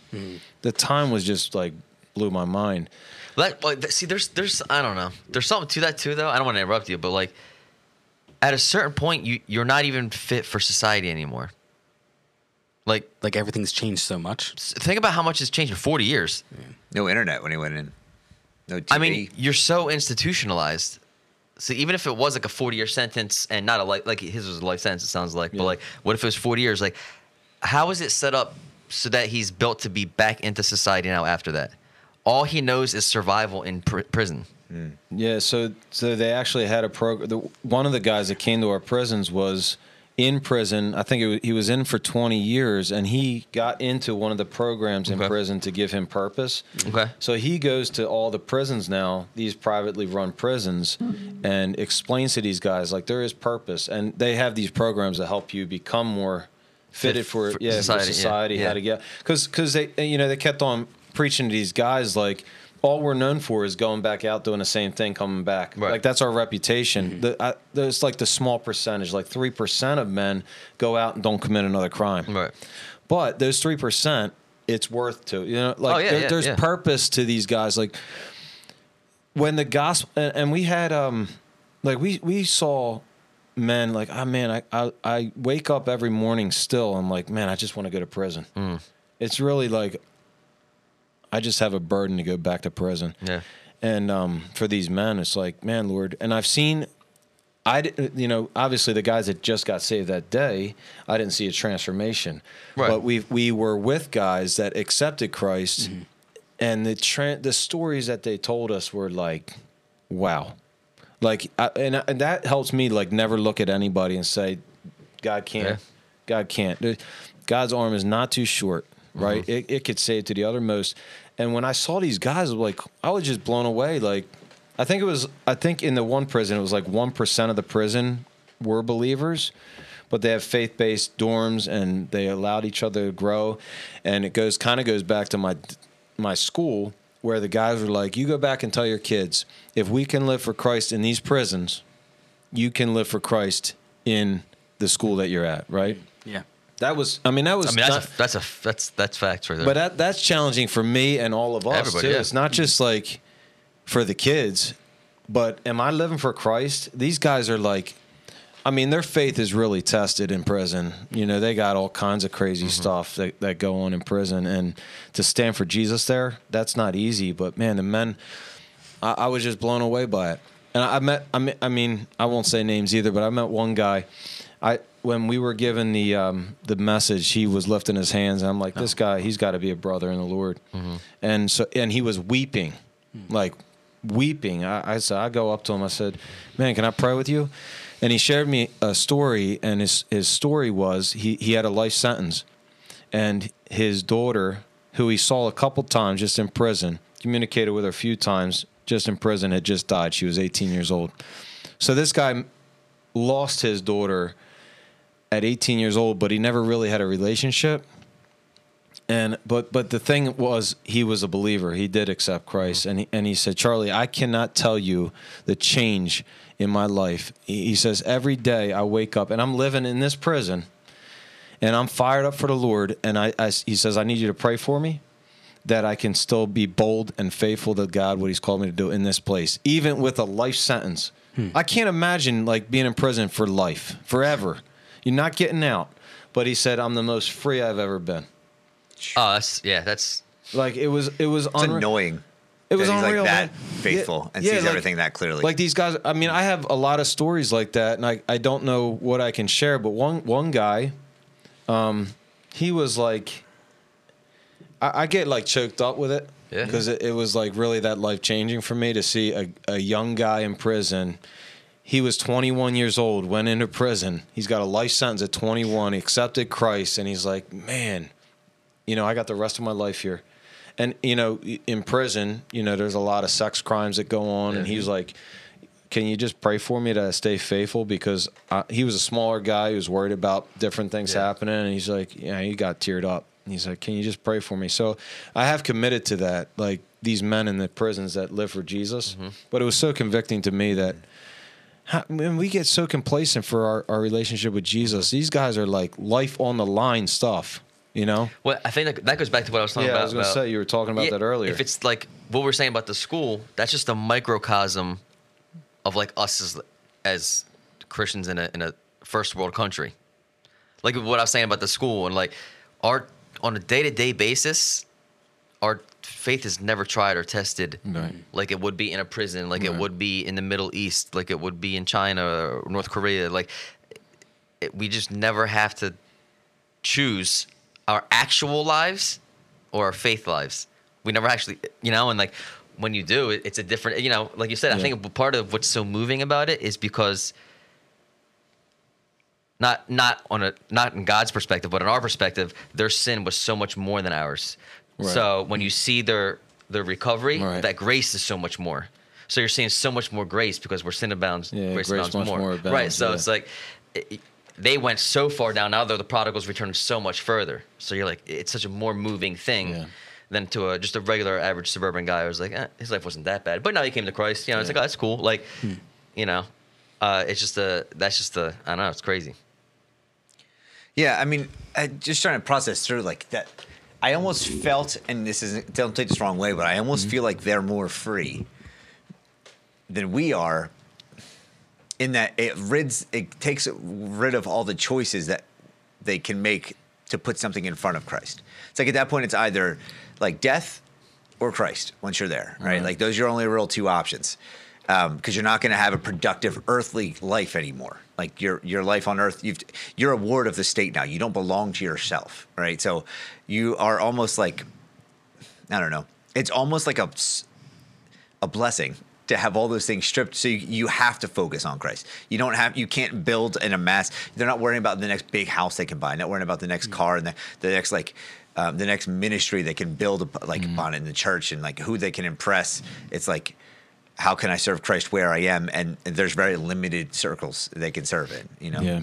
So that kind of goes back to my testimony, but this is kind of like a debate, not necessarily a debate, but sometimes I think Christian kids that get saved at a young age, Was there great sin that grace may abound more? No, but my thing is like, guys, you don't need to experience what I've experienced. Like, because of my sin, yeah, grace is great, and I wouldn't change it, but your testimony is awesome that God protected you from this. Because a lot of kids, I feel like, I don't have that heroin addict. You don't want that heroin. That's how I feel. You don't want that heroin addict testimony. No, you don't. Okay. You don't want that. I'll fight you for it right now. I'll fight you for it right now. You don't. No, but that goes back to the because when you're in it, you don't see. In hindsight, you're like this. It would have been so much better if I didn't have to go through it all. Right. Mm-hmm. Well, praise God that I did, and here I am. Trust me, man. Looking back, I'm like, Lord, I just wish, because I knew the truth. I rejected the truth. I ran with the world. And then by God's grace, I came to him. But I wish I would have just stuck with the truth. Really. I mean, ultimately, I would have been protected by all the junk that I allowed the enemy to have in my life. Yeah, it's funny you say that. So I'm not going to get like too far into the details, but my wife and I, how we met is similar experience to what you just had. So like when we first met, she wasn't a believer. We started kind of dating when she wasn't yet a believer. Yeah. And the process we went through to get to where we are today, I would not recommend for two people that are equally yoked that are young getting married. Right. You know what I mean? So like we dated for 6 years before. Like she got saved like 3 months into dating, and then she grew so fast. But like the struggles that came along with an unequally yoked relationship at the start, people look at the time when we were serving in a young adults ministry and engaged in everything. We heard people say, "Well, they made it." And like, look at them, like they're the mission dating, the missionary dating thing. Right. And yes, God has blessed my marriage more than I thought He could, and I believe that God had her for me, and me for her. But I would never replicate the model of how we met and fell in love for a younger couple who's looking to date. And it's the same idea with like a testimony. It's like, yes, I'm where I am today because God pulled me and put me here, but I'm not going to recommend you do heroin to get there. Like 100%. That's just a ridiculous thing, I have stories of that with my kids. That's kind of like how I feel like the enemy beats me up, because I'm like, man, Lord, I disappointed you so much. But I have a story of, many, but one where the kid got in trouble for using drugs. So, one of his responses was, Mr. Baehner turned out okay. Yeah. And that was like, that was crushing to me though, man. Because it was like, you don't want to go down that road. It's only by God's grace that I'm where I am. And I thank him every day, because some of the guys I hung out with, I won't go there, but their story didn't quite turn out the way it turned out for me. It's really just a miracle. It's God's grace. But, for the Christian kid, it's like, I got a boring testimony. No, you don't have a boring testimony. You're still, you have a testimony by the blood of Jesus, period. It doesn't make a difference, right? Because when we get to heaven, we're all going to be sharing our testimonies, always coming back to the blood of Christ. But, wow. And my wife's, she was saved at a young age, and she didn't have that junk. And you know how many times I look at her, I'm like, oh, man, I wish I just would have had listened and followed after the Lord at a young age. And she might be like, well, I wish I had to, Yeah. But ultimately, it's God's story in your life. And well, I think the envy from people who have, and I'll just say this, and not in a derogatory way, but boring testimonies like mine. Like mine's boring by the standard of exciting BC days, because I was raised in a great family and taught me purity in Christ at a young age. Yeah. But the jealousy comes from the impact that the testimony has on people who are struggling. Like if say like if I'm on the streets and we do a homeless ministry on once a month on Saturdays where we go to Atlantic City, and someone comes up with a drug addiction. Yeah. Like there's 5 other people that have a more effective testimony to reach that person than I do. True. Yeah. And so I'm like kind of jealous. I can share the gospel with them, but I'm like, this other guy can walk along and say, "What are you on right now? I can see in your eyes you're doing this drug. Can we talk? I've been there. Can we talk about this?"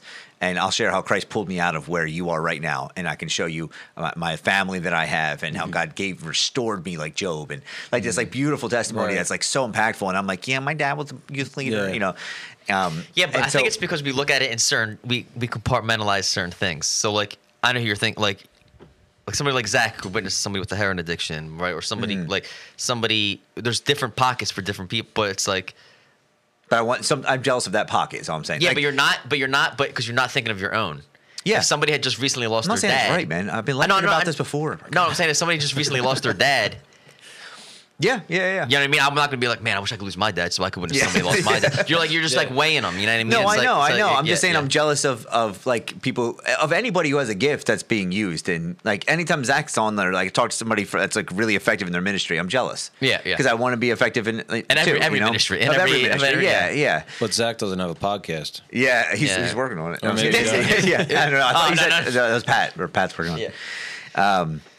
Yeah, so I understand, but you kind of understand though what I'm saying. Yeah, It's no, like I get what you mean. you're jealous of people I'm jealous of really passionate, charismatic preachers that can get up there and sweat their butt off and get people yelling, you know.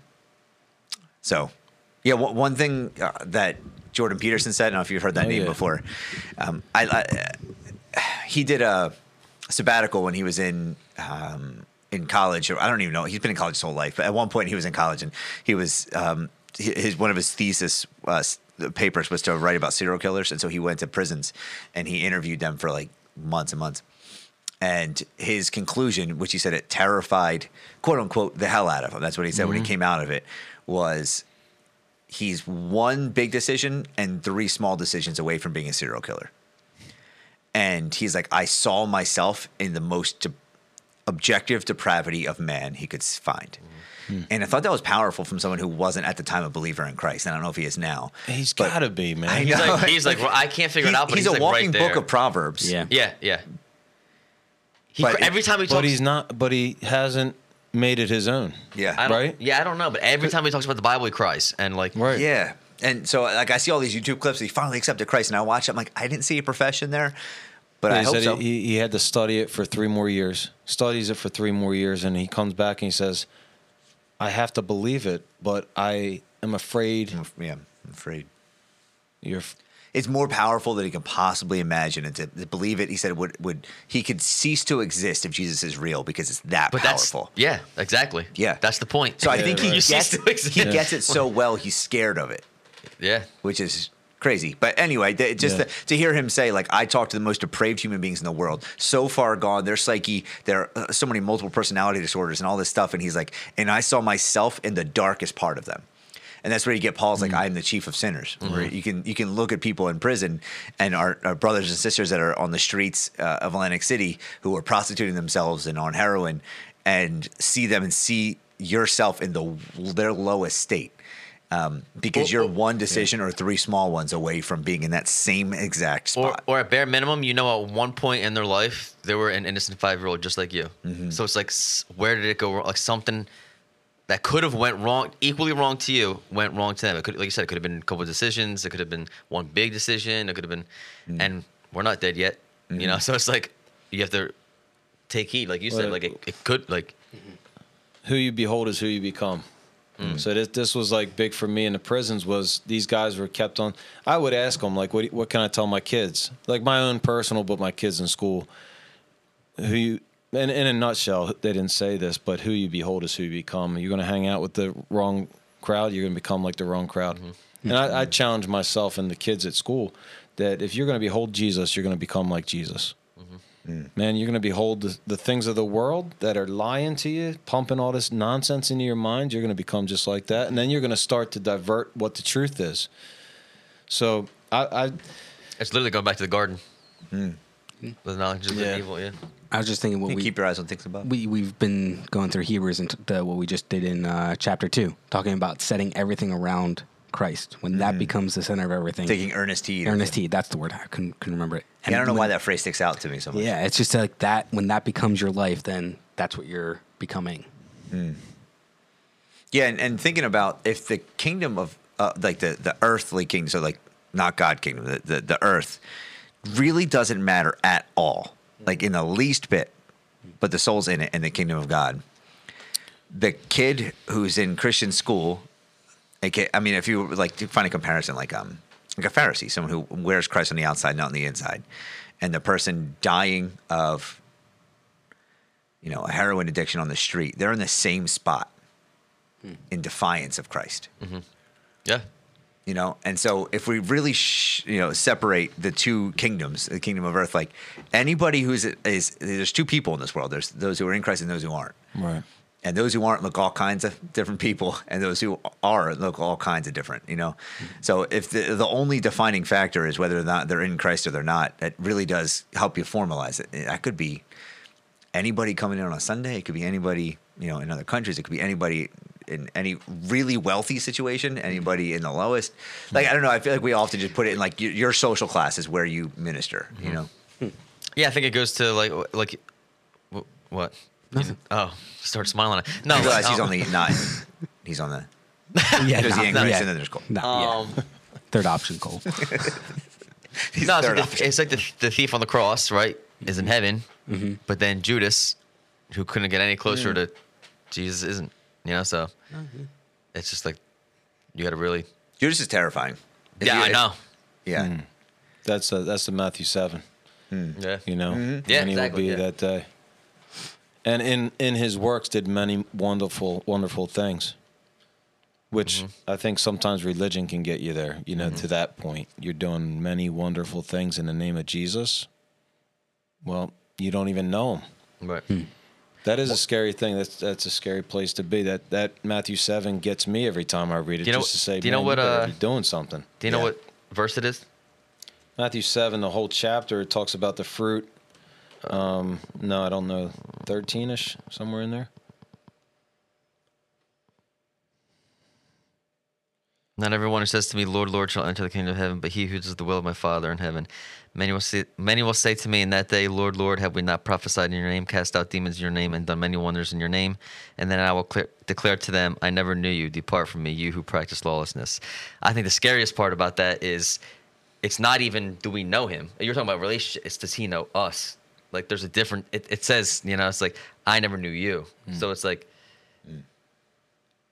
are we approaching him boldly enough and going to him enough where he would know us?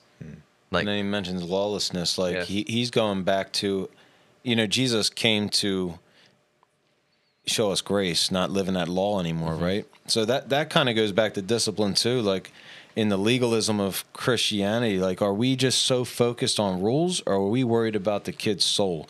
If I'm at school and they're all thinking about Mr. Baehner's the rule follower, he's going to be the, or are they like, man, he has Christ, I got to have some of that. I don't want to lose our way. You know, what is our whole focus? It's for these kids to thrive for Christ. Anyway, I'm all over the place, but No, we all are. No, we all It's are. great. That's It's how- good stuff. that's how we roll. This is encountered. You've been encountered. Yeah, for discipline, I was thinking too, in terms of how it branches out from when I was reading the different scriptures yesterday, that how it branches out into it's more societal problems and how we think about discipline. Like the thing that's really interesting is that in all of the aspects of we see God extending mercy and extending grace to Israel, extending grace to Adam by creating another, by giving them animal skins, extending, you know, to the Israelites that with the tabernacle and how they can offer sacrifices. There are plenty of examples where God also didn't give grace, and He gave consequences, and He alone reserves that right to decide when grace is dispensed and when it's not. And I think that is lost in authority figures today, where, and I've seen it, in teachers and the way that certain systems are structured in schools today, where, and even police officers, like when you demand grace from authorities when you do something wrong. Because like when say you're speeding, right, and you get pulled over. I'm not talking about like police brutalities. I'm like the basic infractions. Very rarely are people like speeding is fine. Everybody should be able to speed. They know that's an infraction, but they want to be let go because I'm a good guy. Or I have this place to be. It's like super important. Yeah, or, I'm like, on my way to church, dude. Yeah. You know, and so which happened to me. I got to take it on my way to church. from here to there? From Jamestown when I used to live Oh, I was over going to there. say, I don't even know how you would I had have. to run home between services because Allison forgot something. Oh. And I got to take it on the way back. Okay, so that's like one of my biggest fears. It's such a short drive, but I'm going to be late one day speeding and then be even more late, and like it's going to be this huge thing. But regardless of whether or not I'm going to help a widow or whatever, I broke a rule, and that cop has the right to offer grace and not. And Right. when authorities today don't offer grace because we're so accustomed to it, people lose their stinking minds, you know. Yeah. And sometimes that discipline, like we said, is required. And from the ground up, it's like whenever we see anything, and this is Christians and non-believers alike, like I feel like sitting under the trial and expecting grace are two things at odds, and we don't see people sitting under, like demanding grace. A new law gets put out and everybody loses protests for like 9 months, you know. Yeah. It's like, no, that law isn't there. And like, you want to protest, that's fine. You know, you want to, that's your choice. But at a certain point, Joe Biden is going to be recognized as the president of the United States, whether you like it or not. Donald Trump was the president of the United States, whether you like it or not. Like, you can't change those facts. And as much as you expect grace, people do reserve the right, and you reserve the right. When a kid walks in, and you have the decision to make, which is a weighty decision, right? To decide what's best for them, to consequence or grace. Right. So kind of what you're touching on is I heard this quote. I'm going to butcher it, but what you're kind of talking about is the different perspectives. It's the righteousness, the judgment, and grace. And you're right, how God is the only one who has the authority to distribute either one of them. But from the earthly perspective, our problem is like, you know, a lot of people's problems is how can God be this judge? Like how can he be this evil judge? But from heaven's perspective, it's from the angels and all them. It's how can he be so gracious? Yeah. Why how does can he he keep save putting them? up with them? Yeah. So the different perspectives. Why is he putting up with them? Why is so it's they're thinking how can he save, and we're thinking how can he judge? And it's both. All of it goes to him. So all authority goes to. Yeah, and I think from the earthly one a lot more often than I do Yeah. the heavenly one, because we've talked about this many times. But it is. I'll take the beating for it, but I still don't like the prodigal son story. Like it bothers me. Why's that? I know I'm the prodigal son spiritually. I know it's Right. an analogy, but it's annoying that the dude who didn't do a lot wrong gets less than the guy who did. So you were bothered just like the dude that didn't do anything wrong. Yeah, yeah. And I've recognized a place in the story, and I know my flaws. I'm Right. okay with that. But I think that's because I'm thinking from the earthly perspective. Like, I'm thinking of he followed God's commands better. He Where's his deserves blessing? more. Yeah, where's the blessing? You know? And I recognize that, but I still read it. I'm like, dang it, that dude, like, and that comes from the perspective of like, I have all my battles, my whole life with sin have been internal, most of them. What I eat, you know, whatever would be anger, lust. Like I haven't had like an external addiction of any kind that Right. you know. And that brings me back to another point that I've made before. But again, I'm almost jealous of people that have external addictions because they're easier to be called out. You know, if I were doing heroin, my wife and Joe and Cole and Charlie could hold me accountable and be like, bro, you need to stop that or drag me into rehab. But if I'm struggling with anger on the inside, nobody knows, and I can wrestle with that for 10 years longer than I could, you know, an addiction that's external. So again, I'm almost like jealous of the people who have. But that also brings up a bigger picture where it's like sometimes if it's anger or something like that, we can recognize it in other people and we don't say anything. Because we, like I said, going back. You can see the anger. So like I said, going back further, it's like we put different sins on on a scale. So it's like, it's like he's outwardly angry, but he's not a heroin addict, you know. So I'm not gonna. So it's like he'll figure it out. As opposed to like we don't just address it as if it was heroin. Like, listen, what you're doing is not of the kingdom, and like we got to talk about it. Like, you know. Well, you got to see your internal just as effective as the external. That you can reach the internal sins. Well, I guess it's harder to. Well, you're saying you could see it, which I agree. Sometimes you can see it, yeah. Sometimes guys keep things to themselves real hidden, really right? well. Yeah. But you can relate to anybody. Most likely, we've all struggled with everybody struggled with something that we've struggled with, right? Somebody has. So yours is just nobody knows it. Yeah. I mean, But people what's that I it's love, creepy. and I But was with able to. people- It's yeah, creepy. Yeah. But so Yeah. people would So know let's get it that out. you've struggled with it. Yeah. I'm gonna have an anger management counseling session. Yeah. I've struggled with anger too, so I'm just gonna get it out there. Yeah. So I guess I've Yeah. had the internal and external. That's not a good place to be either. Yeah. No. Yeah. Well, I mean, I've obviously had external flaws and all that stuff, but Right. I'm saying, like, you know, everybody has their besetting sin and their main thing they struggle Yeah. with, and mine's never been external. It's my besetting sin, at least. It's always been internal. Yeah, thoughts and taking them captive and all that kind of stuff. So, when you have people that can like overcome that like one besetting sin that's external, and also I read this book on how to overcome your besetting sin. The heater just went off. Feels really quiet, doesn't it? All of a sudden? It does. I love it. I'll turn it back on. Yeah. Yeah. My feet are sweating. Mainly cold. That there's this tendency for people when they finally overcome their besetting sin Oh yeah. Define to it. think that they're immortal. Yep. Oh. And I never realized that. And I have a couple friends that are in that place where like they struggled with like, I mean, just being honest, like a sex addiction or like a some sort of drug addiction or something really serious. And they're like, praise God, I overcame it. And now they think they don't sin anymore. Yep. Because they overcame that thing that was holding them back for so long. And then they're just like, oh, I still have other sin that also disqualifies me from heaven without the blood of Christ, you know? Yeah, I remember the book, the Finally Free book. And I, when I read that, it hit me. I was like, oh, even if I do overcome this thing, I'm still a sinner in literally every other area. And I catch myself sometimes where I'm like, oh, yeah, I overcame this. I'm like, I'm doing great. I'm doing like the finger guns, like, yeah, everything's great. Everything's great. And then it's just like, I'm still messed up. Yeah. Yeah, and even that, another friend used to tell me, like, he chooses his vice. So, like, he knows he's going to sin, so he chooses the least destructive one he can find. And I was like, that is the dumbest. No. That's so bad. It's not a good I think I know what you're idea. talking about. Yeah. So it's Do you want to? cool. No, No, okay. Yeah, it's No, cool. no, Yeah, It's it's cool. me, guys. Yeah. He's into beating animals now. Wait, what? Just kidding. I don't know. I was trying to use something obscure. He hates cats. He just. Well, that is true. Yeah, true. Yeah, so discipline is I don't know. I'm wrestling with all of the biblical and philosophical things, like in grad school. Like I'm learning all these things about how, and it normally doesn't line up with the Bible's definition of discipline. And so consequences they're doing so much to steer clear of consequences at all at any point. And if consequences are delved out, it's because you failed to set them up in a way where consequences would be avoided. So you're not getting things from a biblical worldview. Oh, no. Right. So it's like, even that's the danger of Christian kids. They start listening to the world.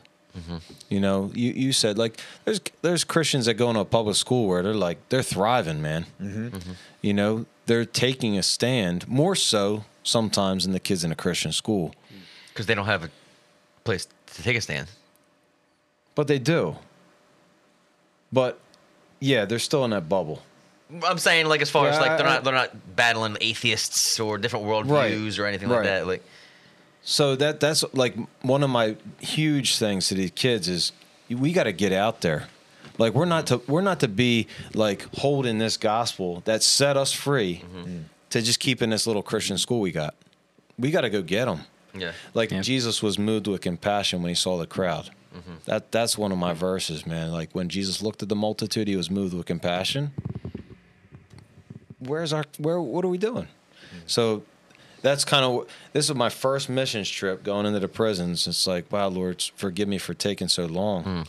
And I give the gospel. That's kind of, I want to do that more, but I want to get the guys, let's go. Let's do some stuff for Christ. Like, let's get out of here, of our bubble, our comfort zone, and tell the world about Jesus, the life-changing Jesus, right?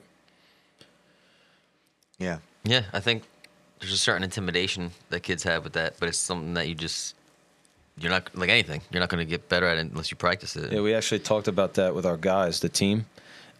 We felt like we could go into these prisons and give the gospel so easy. Like it was just easy, man. You just talked to, and maybe because that's why they knew we were there for that reason. Okay. But if we go to somebody on the street, why do we shut it off? Why do we shut that down? Maybe we're worried about what they're going to say. Maybe we just don't have time. Maybe we're not going to, we have all different excuses, right? So that was an interesting question that we were asking amongst the team is why can't we just give the gospel, just throw out the gospel? This is awesome. Mm-hmm. Yeah. But then we go back home, and how much have I given the gospel since I've been back home? It's right. Not as much as I was in the prison. Mm-hmm. No, I definitely hear that because I'm feeling very convicted right now. Little confession time. Like I had an opportunity this morning to share the gospel, and the only thought holding me back was that's not what I'm here. Like I'm here doing something for another reason. Like I had an appointment for something, and I was like, when you're at the prisons, it's like the reason I am here is to share the gospel. So but that again, has to it be goes back- our setting our hearts and purposing that. No, the reason I was at that appointment That's right. was to share the gospel. Yeah, you Not- get up with that mindset that whether I'm in a prison knowing that's why I'm there, Yep. or just in life that, Lord, you're going to put open doors in front of me. I got to jump through those open Yep. doors. Yeah, it's just, or at any given moment, no matter where you're at, that is why you're Yeah. at where you're at. A couple of weeks ago at our men's study, Pastor Vince shared and taught on the road to Emmaus and in Luke 24. And there were a couple of points that really stood out to me when he was talking about the interaction Jesus had when he met the two men on the road. And like he started walking, it's just a couple things. Like he saw them, and in verse 17, before he starts telling them about himself being resurrected, because they're reflecting on, some of him being dead, he asked them, "What are you discussing?" And the same way he asked the Adam and Eve, like, where are you? Where are you hiding? What's going on? Like, he knew, but he's asking. And they start telling him about their mourning the fact that he's, the person that they thought was the Jesus of Nazareth is dead. And then he reveals himself after miles of walking and building that relationship, like you're saying, you would do with a kid. And I think we lose that a lot in that street evangelism, where we're just like kind of shouting it and then walking away. And we talked about this guy when I did mission work in Mexico, like over a decade ago, there was a guy named Baja Bob that went around, and he just like went to these different, he said I witnessed it, 3,000 people. He was like prayed over them, gave them the gospel, and then was like 3 more for Christ, and walked away, and like never heard them actually profess. They were speaking a different language, like. So he could have a number to go home. It's very nice. That's a nice idea to just say a bunch of words, but to like sit down and eat dinner with them, hang out with them, ask what's going on with them, and pray for them, and get to know them, and meet them where they are, like Jesus did when he went to give them his own news of resurrection. So this reminds me of the Gospel Fluency book. Have you gotten to the part where? Have you finished it? 1 chapter left. Okay. So you've probably gotten It's like to The part. Chosen. I'm going to leave it. Oh my God. Don't get me started. So have you gotten to the part where it's the biggest part, and this brings back to the road to Emmaus, like the most effective way to spread the gospel is to be a good listener. Yes, listen. That's the most effective way, because you're really listening to where is the gospel absent in their life? Like where are they really speaking from? And then the more you listen, that's when you can respond back with the. There you go. I haven't gotten to that part in the book, but just in general, public speaking 101 is listening. So we focus so much on sharing the gospel and like, what do I need to say, when it's no, what do they need to tell me, and then fitting the gospel to that, like you said, like where they need Jesus basically in their life. This is a quote from the book where he quoted someone else. It's the Gospel Fluency by Vander Stelt. We're going to do Jeff Anderson, yeah. We're going to do probably an episode soon on this book, right? In the next needs it. But Francis Schaeffer said, if I only have 1 hour with someone, I will spend the first 55 minutes asking them questions to find out what is troubling their heart and mind. And then the last 5 minutes, I will share something of truth. And that's such a cool model, But that's what Jesus did on the road. Yeah. He walked 7 miles with him before he finally told him, open up the scriptures and showed him everywhere where he was. Didn't he wait to like eat with them?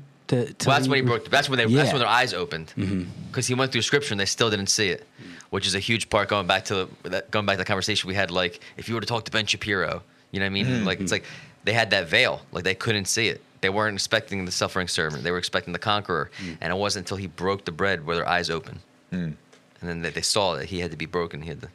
And if he Baja Bobbed them, right? And he saw them. He would have been like 2 more, and then we would have never known about those people. Yeah. But in not in Baja Bob's defense, but I was like thinking through after we talked about that last week. Like, did we slander him? Because if I'm thinking Jesus did speak to multitudes, but they did go to hear him. Like whenever Jesus spoke to multitudes, they came to him to hear him, and he had to speak in a certain position. Like, what was where was he when Jesus spoke? Where he spoke to like. I guess it was with the loaves. In the boat, he had to get in the boat. He had to get in the boat because they've like tested different areas where that could have been, and the acoustics would carry in certain parts where. Or even. Yeah. No, I'm saying even on the mountain. Like he went on the mountain just because his voice would carry further. Yeah. And then all those people, when they came, they were seeking him. Yeah. He didn't go, to a group of people that were already sitting around a mountain and in a lake, and then start teaching them. And be like 3,000. Write it down. Actually, he laid the groundwork first. Right. Yeah. And it was quite the opposite. Actually, he would flee places, and they would follow him. Yeah, that's the problem with with us when we speak. We have to flee because there's so many. Yeah, right. Yes. Yeah. Yeah, but the road to Emmaus is a cool story, and I never really harped in on it. I was like, okay, cool. He talked to those two people, but like to see his approach is pretty powerful. You know. And I think another part in the book they talk about like the realness of what Jesus was saying. So like you said, like he would say things and he'd be moved with compassion, and sometimes what he was saying is they would immediately want to make him king. That he had to flee because they immediately wanted to make him a king, and that's when he had to get like real because like I think he's seeing that like they're not really getting it, and then he would make it real hard, you know, and like real like. You know, like the one where, you know, unless you love me more than your father, your son, unless you're 14. Yeah. And he had to make it real difficult. And that's when people started flaking. You know, and that's Yeah. when he had to ask his disciples, like, what do you believe? And they're like, where else would we go? You know, like Yeah, that's a good so point. he knows who's believing for what false motives or whatever, or what they think they know. And then he keeps getting deeper and darker. Yeah, people don't care what you know if they don't know that you care. Right. Right, and I think that applies for discipline, and the gospel, and everything. Yeah, it's good. Yeah, it's from a The good thing about me is I don't pretend to know anything. So, yeah. I'm like, guys, I want to know the Bible more. I want to, but really, I'm learning it with you. Yeah. That's good. I mean, that's Like, I just don't have that theological. I wish I did. You know, there's men in our lives who are like, man, these guys feel like they know every answer. They know the words so much, and They don't. I could just read, like I could just read a story, and completely forget about it like a week later. Like, and then I'm like, man, what was that story about? Hezekiah. Yeah, I just read about Hezekiah. I the wonder what was- comprehension. Like, Yeah. yeah.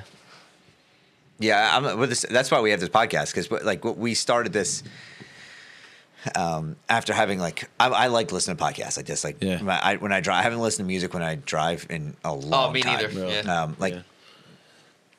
Since 2015, I haven't listened to music when I drive. Wow.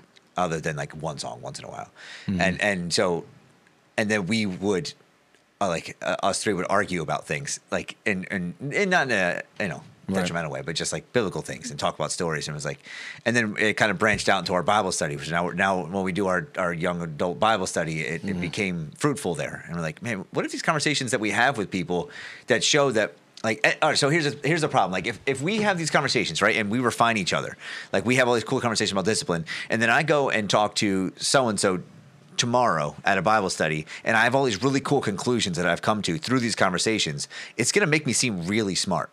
And also, But they don't see the process of this idiot bouncing into these other idiots. Right. And so, like, this is documenting a bunch. I'm sorry to be like crass, but like a bunch of idiots we're talking idiots. about something and refining each. I didn't need you to tell me. Well, I didn't ask if it was okay to call you that, but I'm saying, we're refining each other to the point where we can get to that. And if you can document it, that's an authentic process to be wrong and argue about things and get there. Nobody just gets everything right away. Like that guy that you think knows the answer to everything. I want to see his conversations because he's talking to someone else that's refining them. Right. Yeah. He might have just heard that answer the day before, Yeah. That's right. He definitely and just regurgitated it. Definitely From plagiarized. idiots like us. Yeah. Yeah. As Pastor You hear always, that Encounter podcast episode? yeah, as Pastor always says that there's it's not plagiarism, it's research. Yes. Right. All right, question for you. All right, these are the questions from your disciplinarians. Okay. All right. Oh no. Oh God. You ready? Oh, no. So this is the hot seat. I know I saw you getting too comfortable. Like you look like you were enjoying Yeah, yourself. I need fire away. All right. No, they're not that bad. Okay, this one. Why do you not like white belts and brown shoes? Or vice versa? I actually love white belts and brown shoes. Okay, then brown shoes, white but shoes I and hate brown. brown belt and white shoes. Okay. Actually, My brain just melted. I don't care at all. I don't care at all about either one. You know how many times I'm walking through the hallway and I never ever notice, and maybe I should because I'm the one in charge, quote unquote, of the discipline, and I'll get a write up and it'd be like white shoes, and I'll call the kid and I'm like, you got white shoes on. I never would see that. So I don't care. So if they're looking, Wait. I need a background. Is So there is a that rule? dress code? Yeah, I yeah, was just the thinking, dress code. The dress code rule is no white shoes. And here's the one that gets them because Is there a I know why who behind asked that that? question. I know who asked that question. They can't have red in their shoes either, which is Pilgrim colors. That's always a common question. Why can't we have any red in our shoes? But what they don't get is, I grew up in the same school with, like, you had to wear a brown dress, black dress, and I think that was it. Wait, you wore dresses? Dress shoes. Oh, okay. I'm talking about shoes, not making sure. I Not never wore kilts. dress. Not kilts. Yeah, I never wore dress. Actually, brown I did dresses aren't once, very but we won't flattering talk on my about skin that. tone. In prison. So then when I kind of jumped into this whole thing, I'm like, can we not wear like more comfortable shoes? Okay, so ultimately, I don't make all the decisions. I don't know if all the kids understand that. I don't make any of the rules. So passing the buck, I like it. Yeah, I'm passing a buck on our board. Yeah. But wait, okay, so what is the reason for the red in the shoes? And the white. No red in the shoes. Yeah, for no red. I don't make I don't have the reason is because it's the rule. Gotcha. Okay. So it's crazy discipline. It's like They just it's arbitrary. They just picked red and you can't do it. So can I wear a beard if I'm a man? Can I have a beard? I can because I'm a teacher, but a kid can't. So that you'll always have like, you have, I guess, as and again, I'm not the one that makes the rules, but in respecting the ones that do, there's got to be, it almost be like the speed limit. Okay, you're going 45. Well, why can't it be 50? I think about that daily. Yeah, me too. I Yeah. just want the Autobahn. Correct. So I could just fly. Yeah. Right? But then as I passed 2 accidents on the way here, I You're realized like, that's why. that's Yeah. So I guess even in sorry, not to interrupt. I just want to. Yeah. What I really don't get is like speed limit in a school zone is like 25. As if I was going 25 and I hit a kid, that wouldn't kill him. it should be 10. Yeah. If it's the right intentions, it should be 10. With many speed bumps. Right. Yeah. Right. 25 is still going to it'll take a whole family out. So yeah, you're right. That's a good point. Right? Like Yeah. more people is going to slow it down. I'm glad you're like, I here. don't- Yeah. I'm glad you're here. Yeah, well, this is what goes on in my brain. Okay, so continue. Good. So no, I guess I have no idea why the rules are like certain, like dress code. Dress code is like the least. If I could just get rid of the dress code, to be honest, Sounds like you're tired of talking about it. no, man, I wouldn't. My job would be so much easier if I'm not worried about a guy's hair length or a color of a shoe or a belt color or What percentage of your discipline is around this? Well, that's hard to say. Today it was like 50%, Okay. but that's not the norm though. Okay. And is that, like you said, is that because of the laxing rules? Like, was there used to be like a uniform and you just wore that? Yeah, there's a lax in rules because if we stayed with the brown shoe, not dresses, but brown and black shoes, and it was dress code period, Yeah. we wouldn't open up. So I understand that aspect of it. Like, where do we end? Like, here's a funny example. Like, guys have to wear a tie. It used to be a solid color tie or a specific tie. To chapel, we only have chapel. We used to wear ties every single day. Now it's only one time a week at chapel. So we changed the rule, and you guys can wear whatever color tie, whatever kind of tie you want. No big deal. So this kid brings in a tie, and it was like the most ridiculous looking tie. He may as well plugged it into like a glow in the dark type thing and just lighten up. Yeah. Right? Like you look ridiculous, dude. Take the tie off.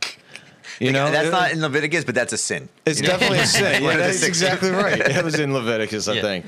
Yeah. No Okay, fluorescent glow in so the you're dark saying that it's ties. like either one way or the other. When you have these lax, like if it was really strict, they wouldn't be breaking them as much, and if it was real, if there was no rule, there wouldn't be any rule to break. So when they dance in the middle, it's like that's when it's Yeah, hard. like where do you stop? Where do you stop it with dress code? Because eventually, if you say, well, why don't we just expand it a little more? Then you won't have a dress code.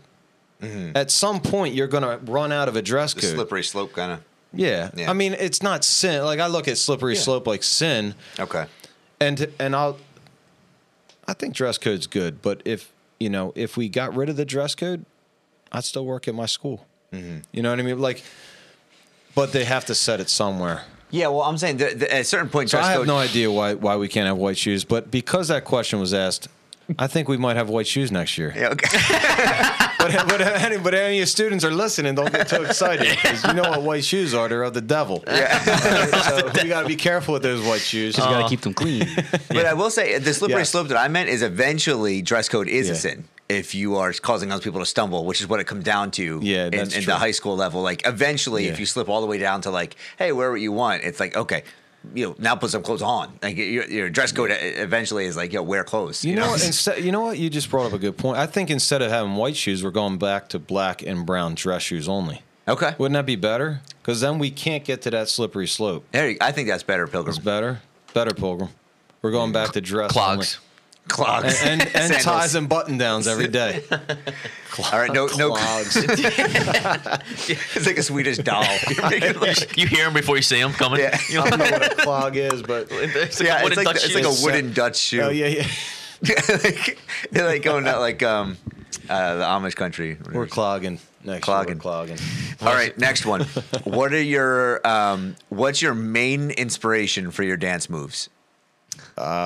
People have been to weddings. I see. I have. I have. You Yeah. have. That's how I know you. Yeah. 3 I've weddings. seen your I've seen you moves. dance in 3 No, weddings. Yeah. 3. Tell me the what? Can you? Tell I can me? remember two. I think Matt and Maris. Oh wow. Okay. Yeah. Victoria and Scott. You saw the wind-up toy? Mm-hmm. Wait, you have names for these? I got that on video. I can pull that up right now. Wait, you have names for your moves? Well, I made that move up. I made it too.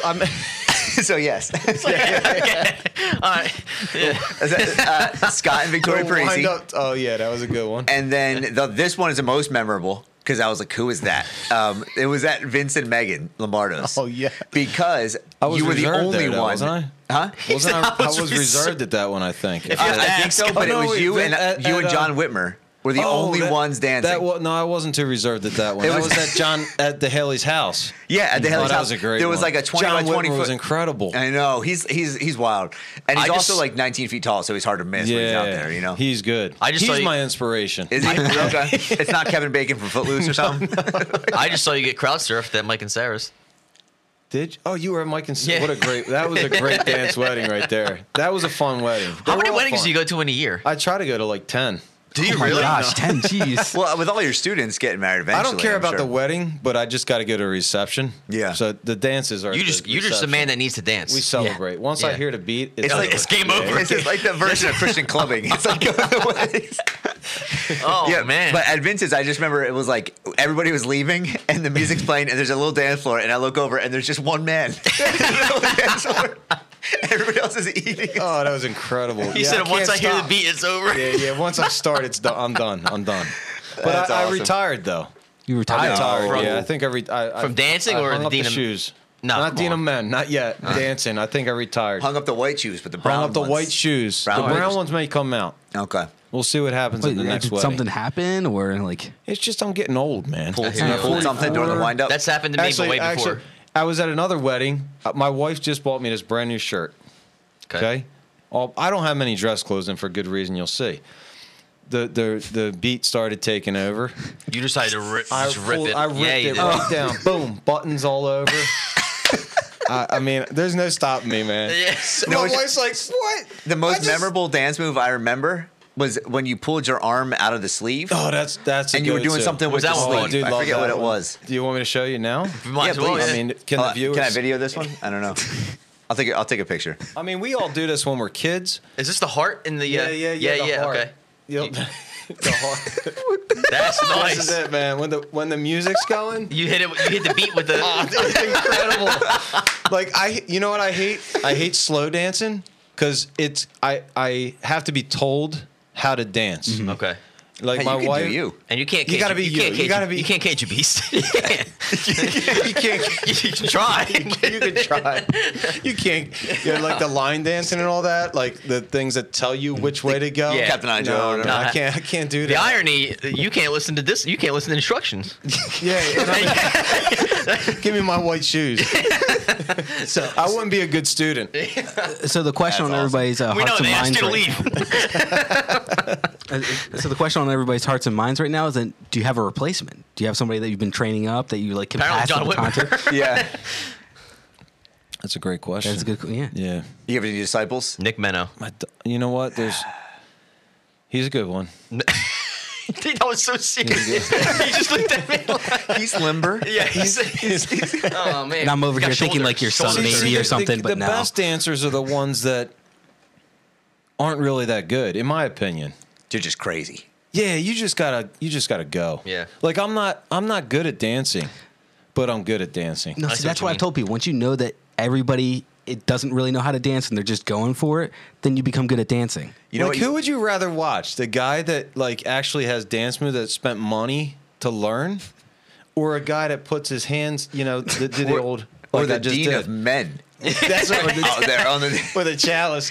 I'm getting a chalice next wedding. There you go. And just sitting with my goblet watching people because I'm retired. So you control the beat. You don't let the beat control you. So if we can ever convince you to come back and do another episode, you gotta come. We'll have a chalice for you. You know what? Yeah, if we could do like video.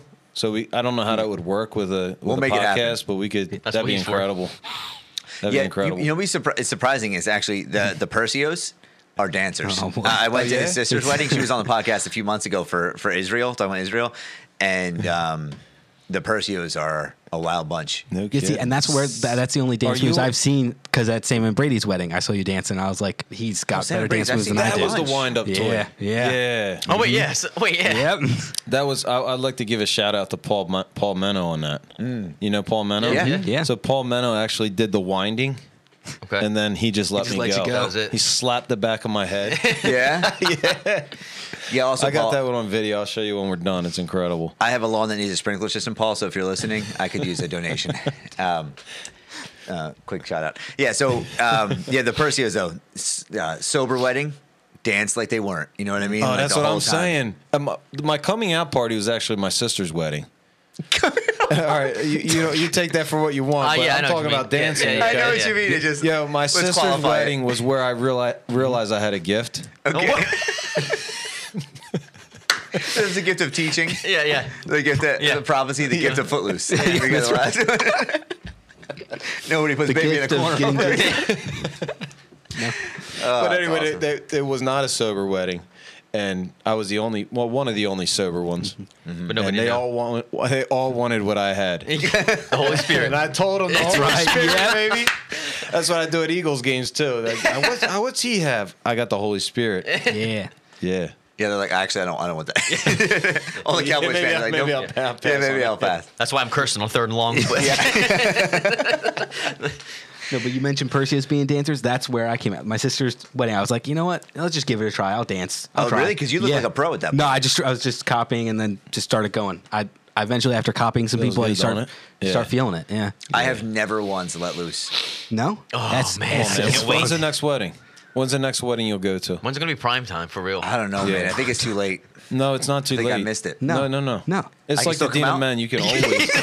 Of the dancing closet. I can let loose. Bro, I got to get white dance shoes. I got to figure them out. Blue Get the suede white dance shoes. shoes. White shoes are great for Are- dancing. are there any more not questions for on the not thing? for school. I have one more, and just Okay. a silly one to wrap up. So do you have something else you want to say first? Oh no, I didn't know if from kids. Oh, no, that was it for kids. Ah, the kids asked that question, huh? All right, Good. makes Yeah. sense.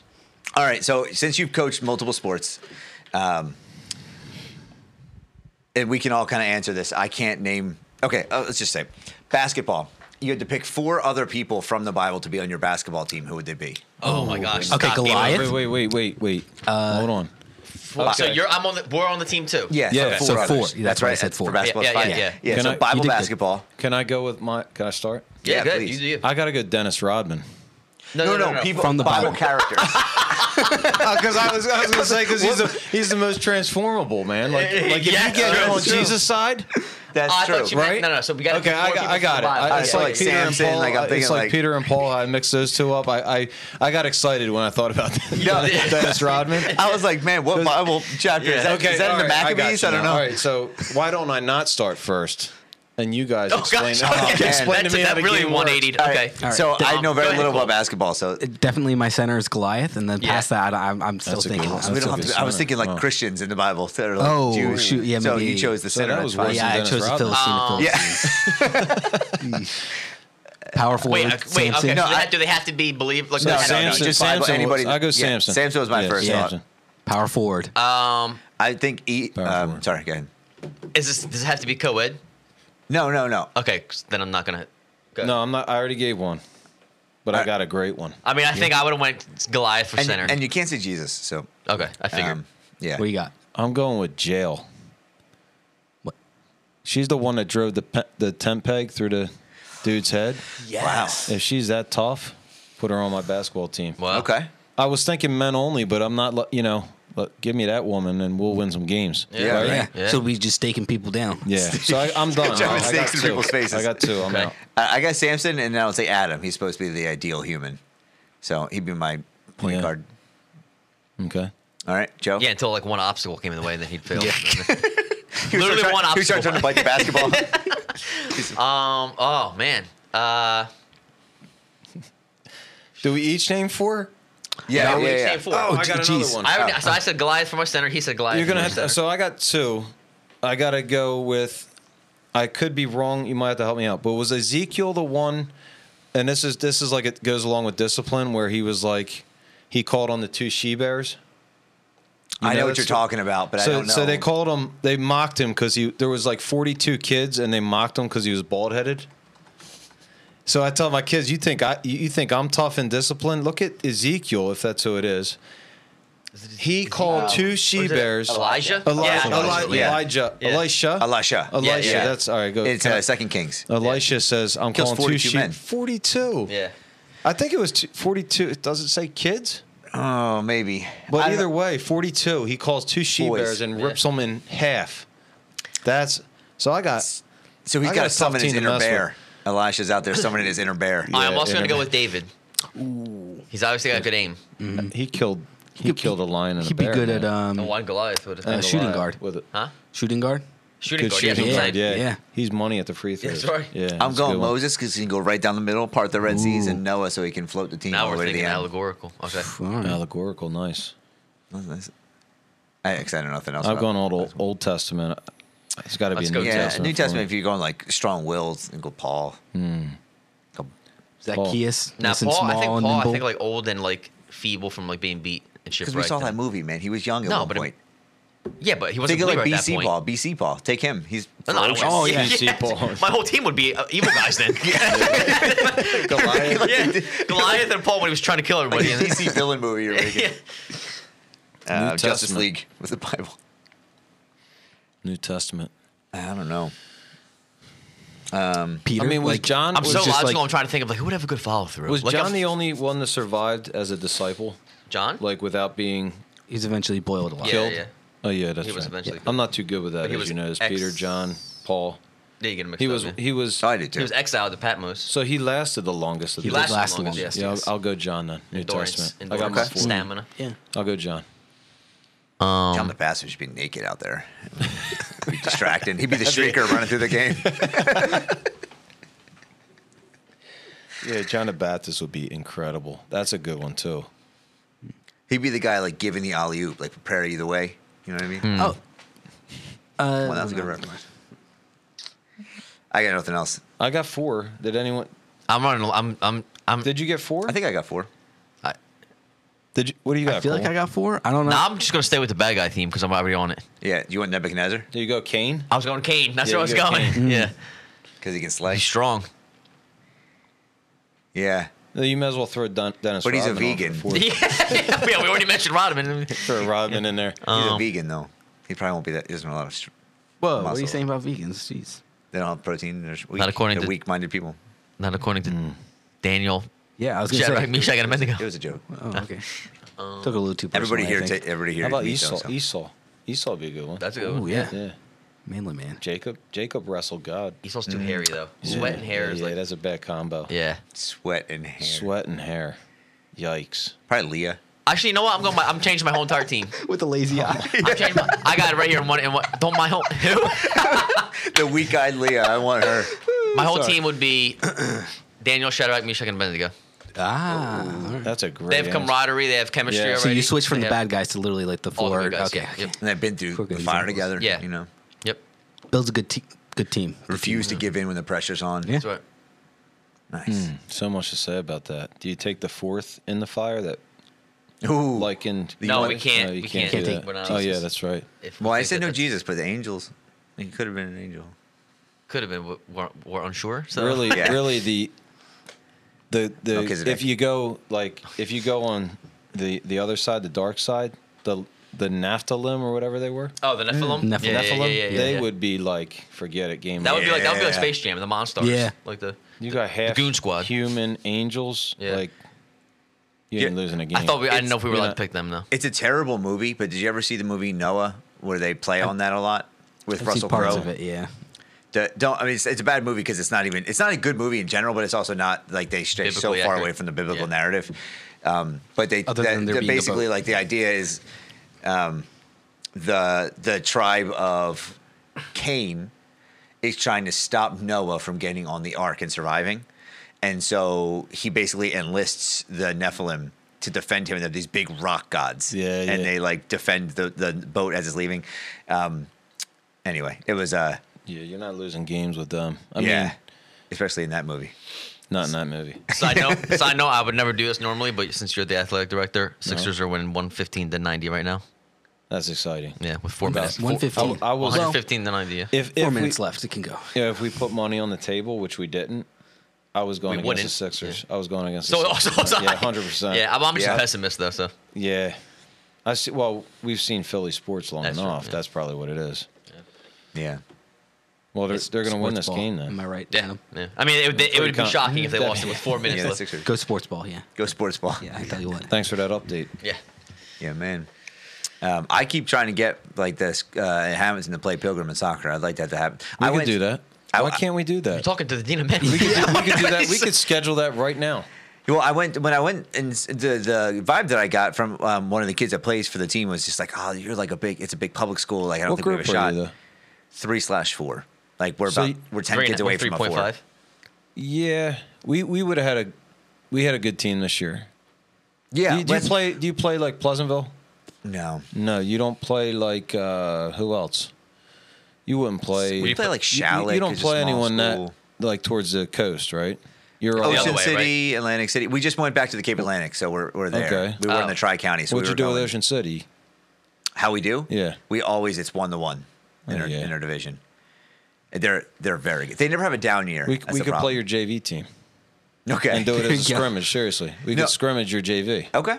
I went when I went to see the team though. I was like, these guys could hold their own against our team. You know, like Yeah, we had a good year. We Mm-hmm. had a pretty solid. I mean, that's good is relative, but I mean, it's not a shot against them. I mean, we were choosing 1,400 kids. right, You exactly. know, so yeah. it's like it's Sure. tough to put together. And even on like we have this coming year is going to be, in my opinion, if everybody's healthy, our best year in the program yet. But then after that, we've got some rebuilding to do. We have Yeah. like 13 seniors and 11 of them start. So this next year is going to be good. But after We'll have that, a good team this year, but I don't know what Hamilton's like. I saw Hamilton play once when Zach Gurrier played there. Oh yeah. I was the Yeah. coach. I was one of the coaches then. Oh, you were? Yeah, I love Zach. He's a good kid. Yeah, good kid, man. Yeah. All right. So, do you want to pray us out, Joe? Wrap it up. Sure. Lord, thank you so much for this conversation and the ability to have friends and guests on here. Lord, I pray for Baehner as he continues in his ministry, Lord, that it would just be out of the overflow of his heart, Lord, that he would just lead these kids, Lord, and just continue to be transparent and vulnerable and just be able to balance grace and truth, Lord. So I pray that you continue to fill him with your spirit, Lord, and just keep refining him and keep sanctifying him to be more conformed to your image. In Jesus' name, amen. Amen. Thanks, man, for coming on Encounter. Awesome. We sincerely thank you for listening to this week's episode of Encounter. On this podcast, our goal is to encounter Christ, culture, and each other. And specifically in the each other part, in our real conversations that sometimes span 2 to 3 hours, you may hear an opinion that you disagree with. First, please know that Scripture is our ultimate authority and that the Word of God is the ultimate test of objective truth. Second, know that we are all part of the body of Christ and we are constantly learning and growing as well, and would love to hear from you if you think differently on a topic. You can do so by DMing us on Instagram. If you have been blessed by this podcast at all, please subscribe, like, and share it.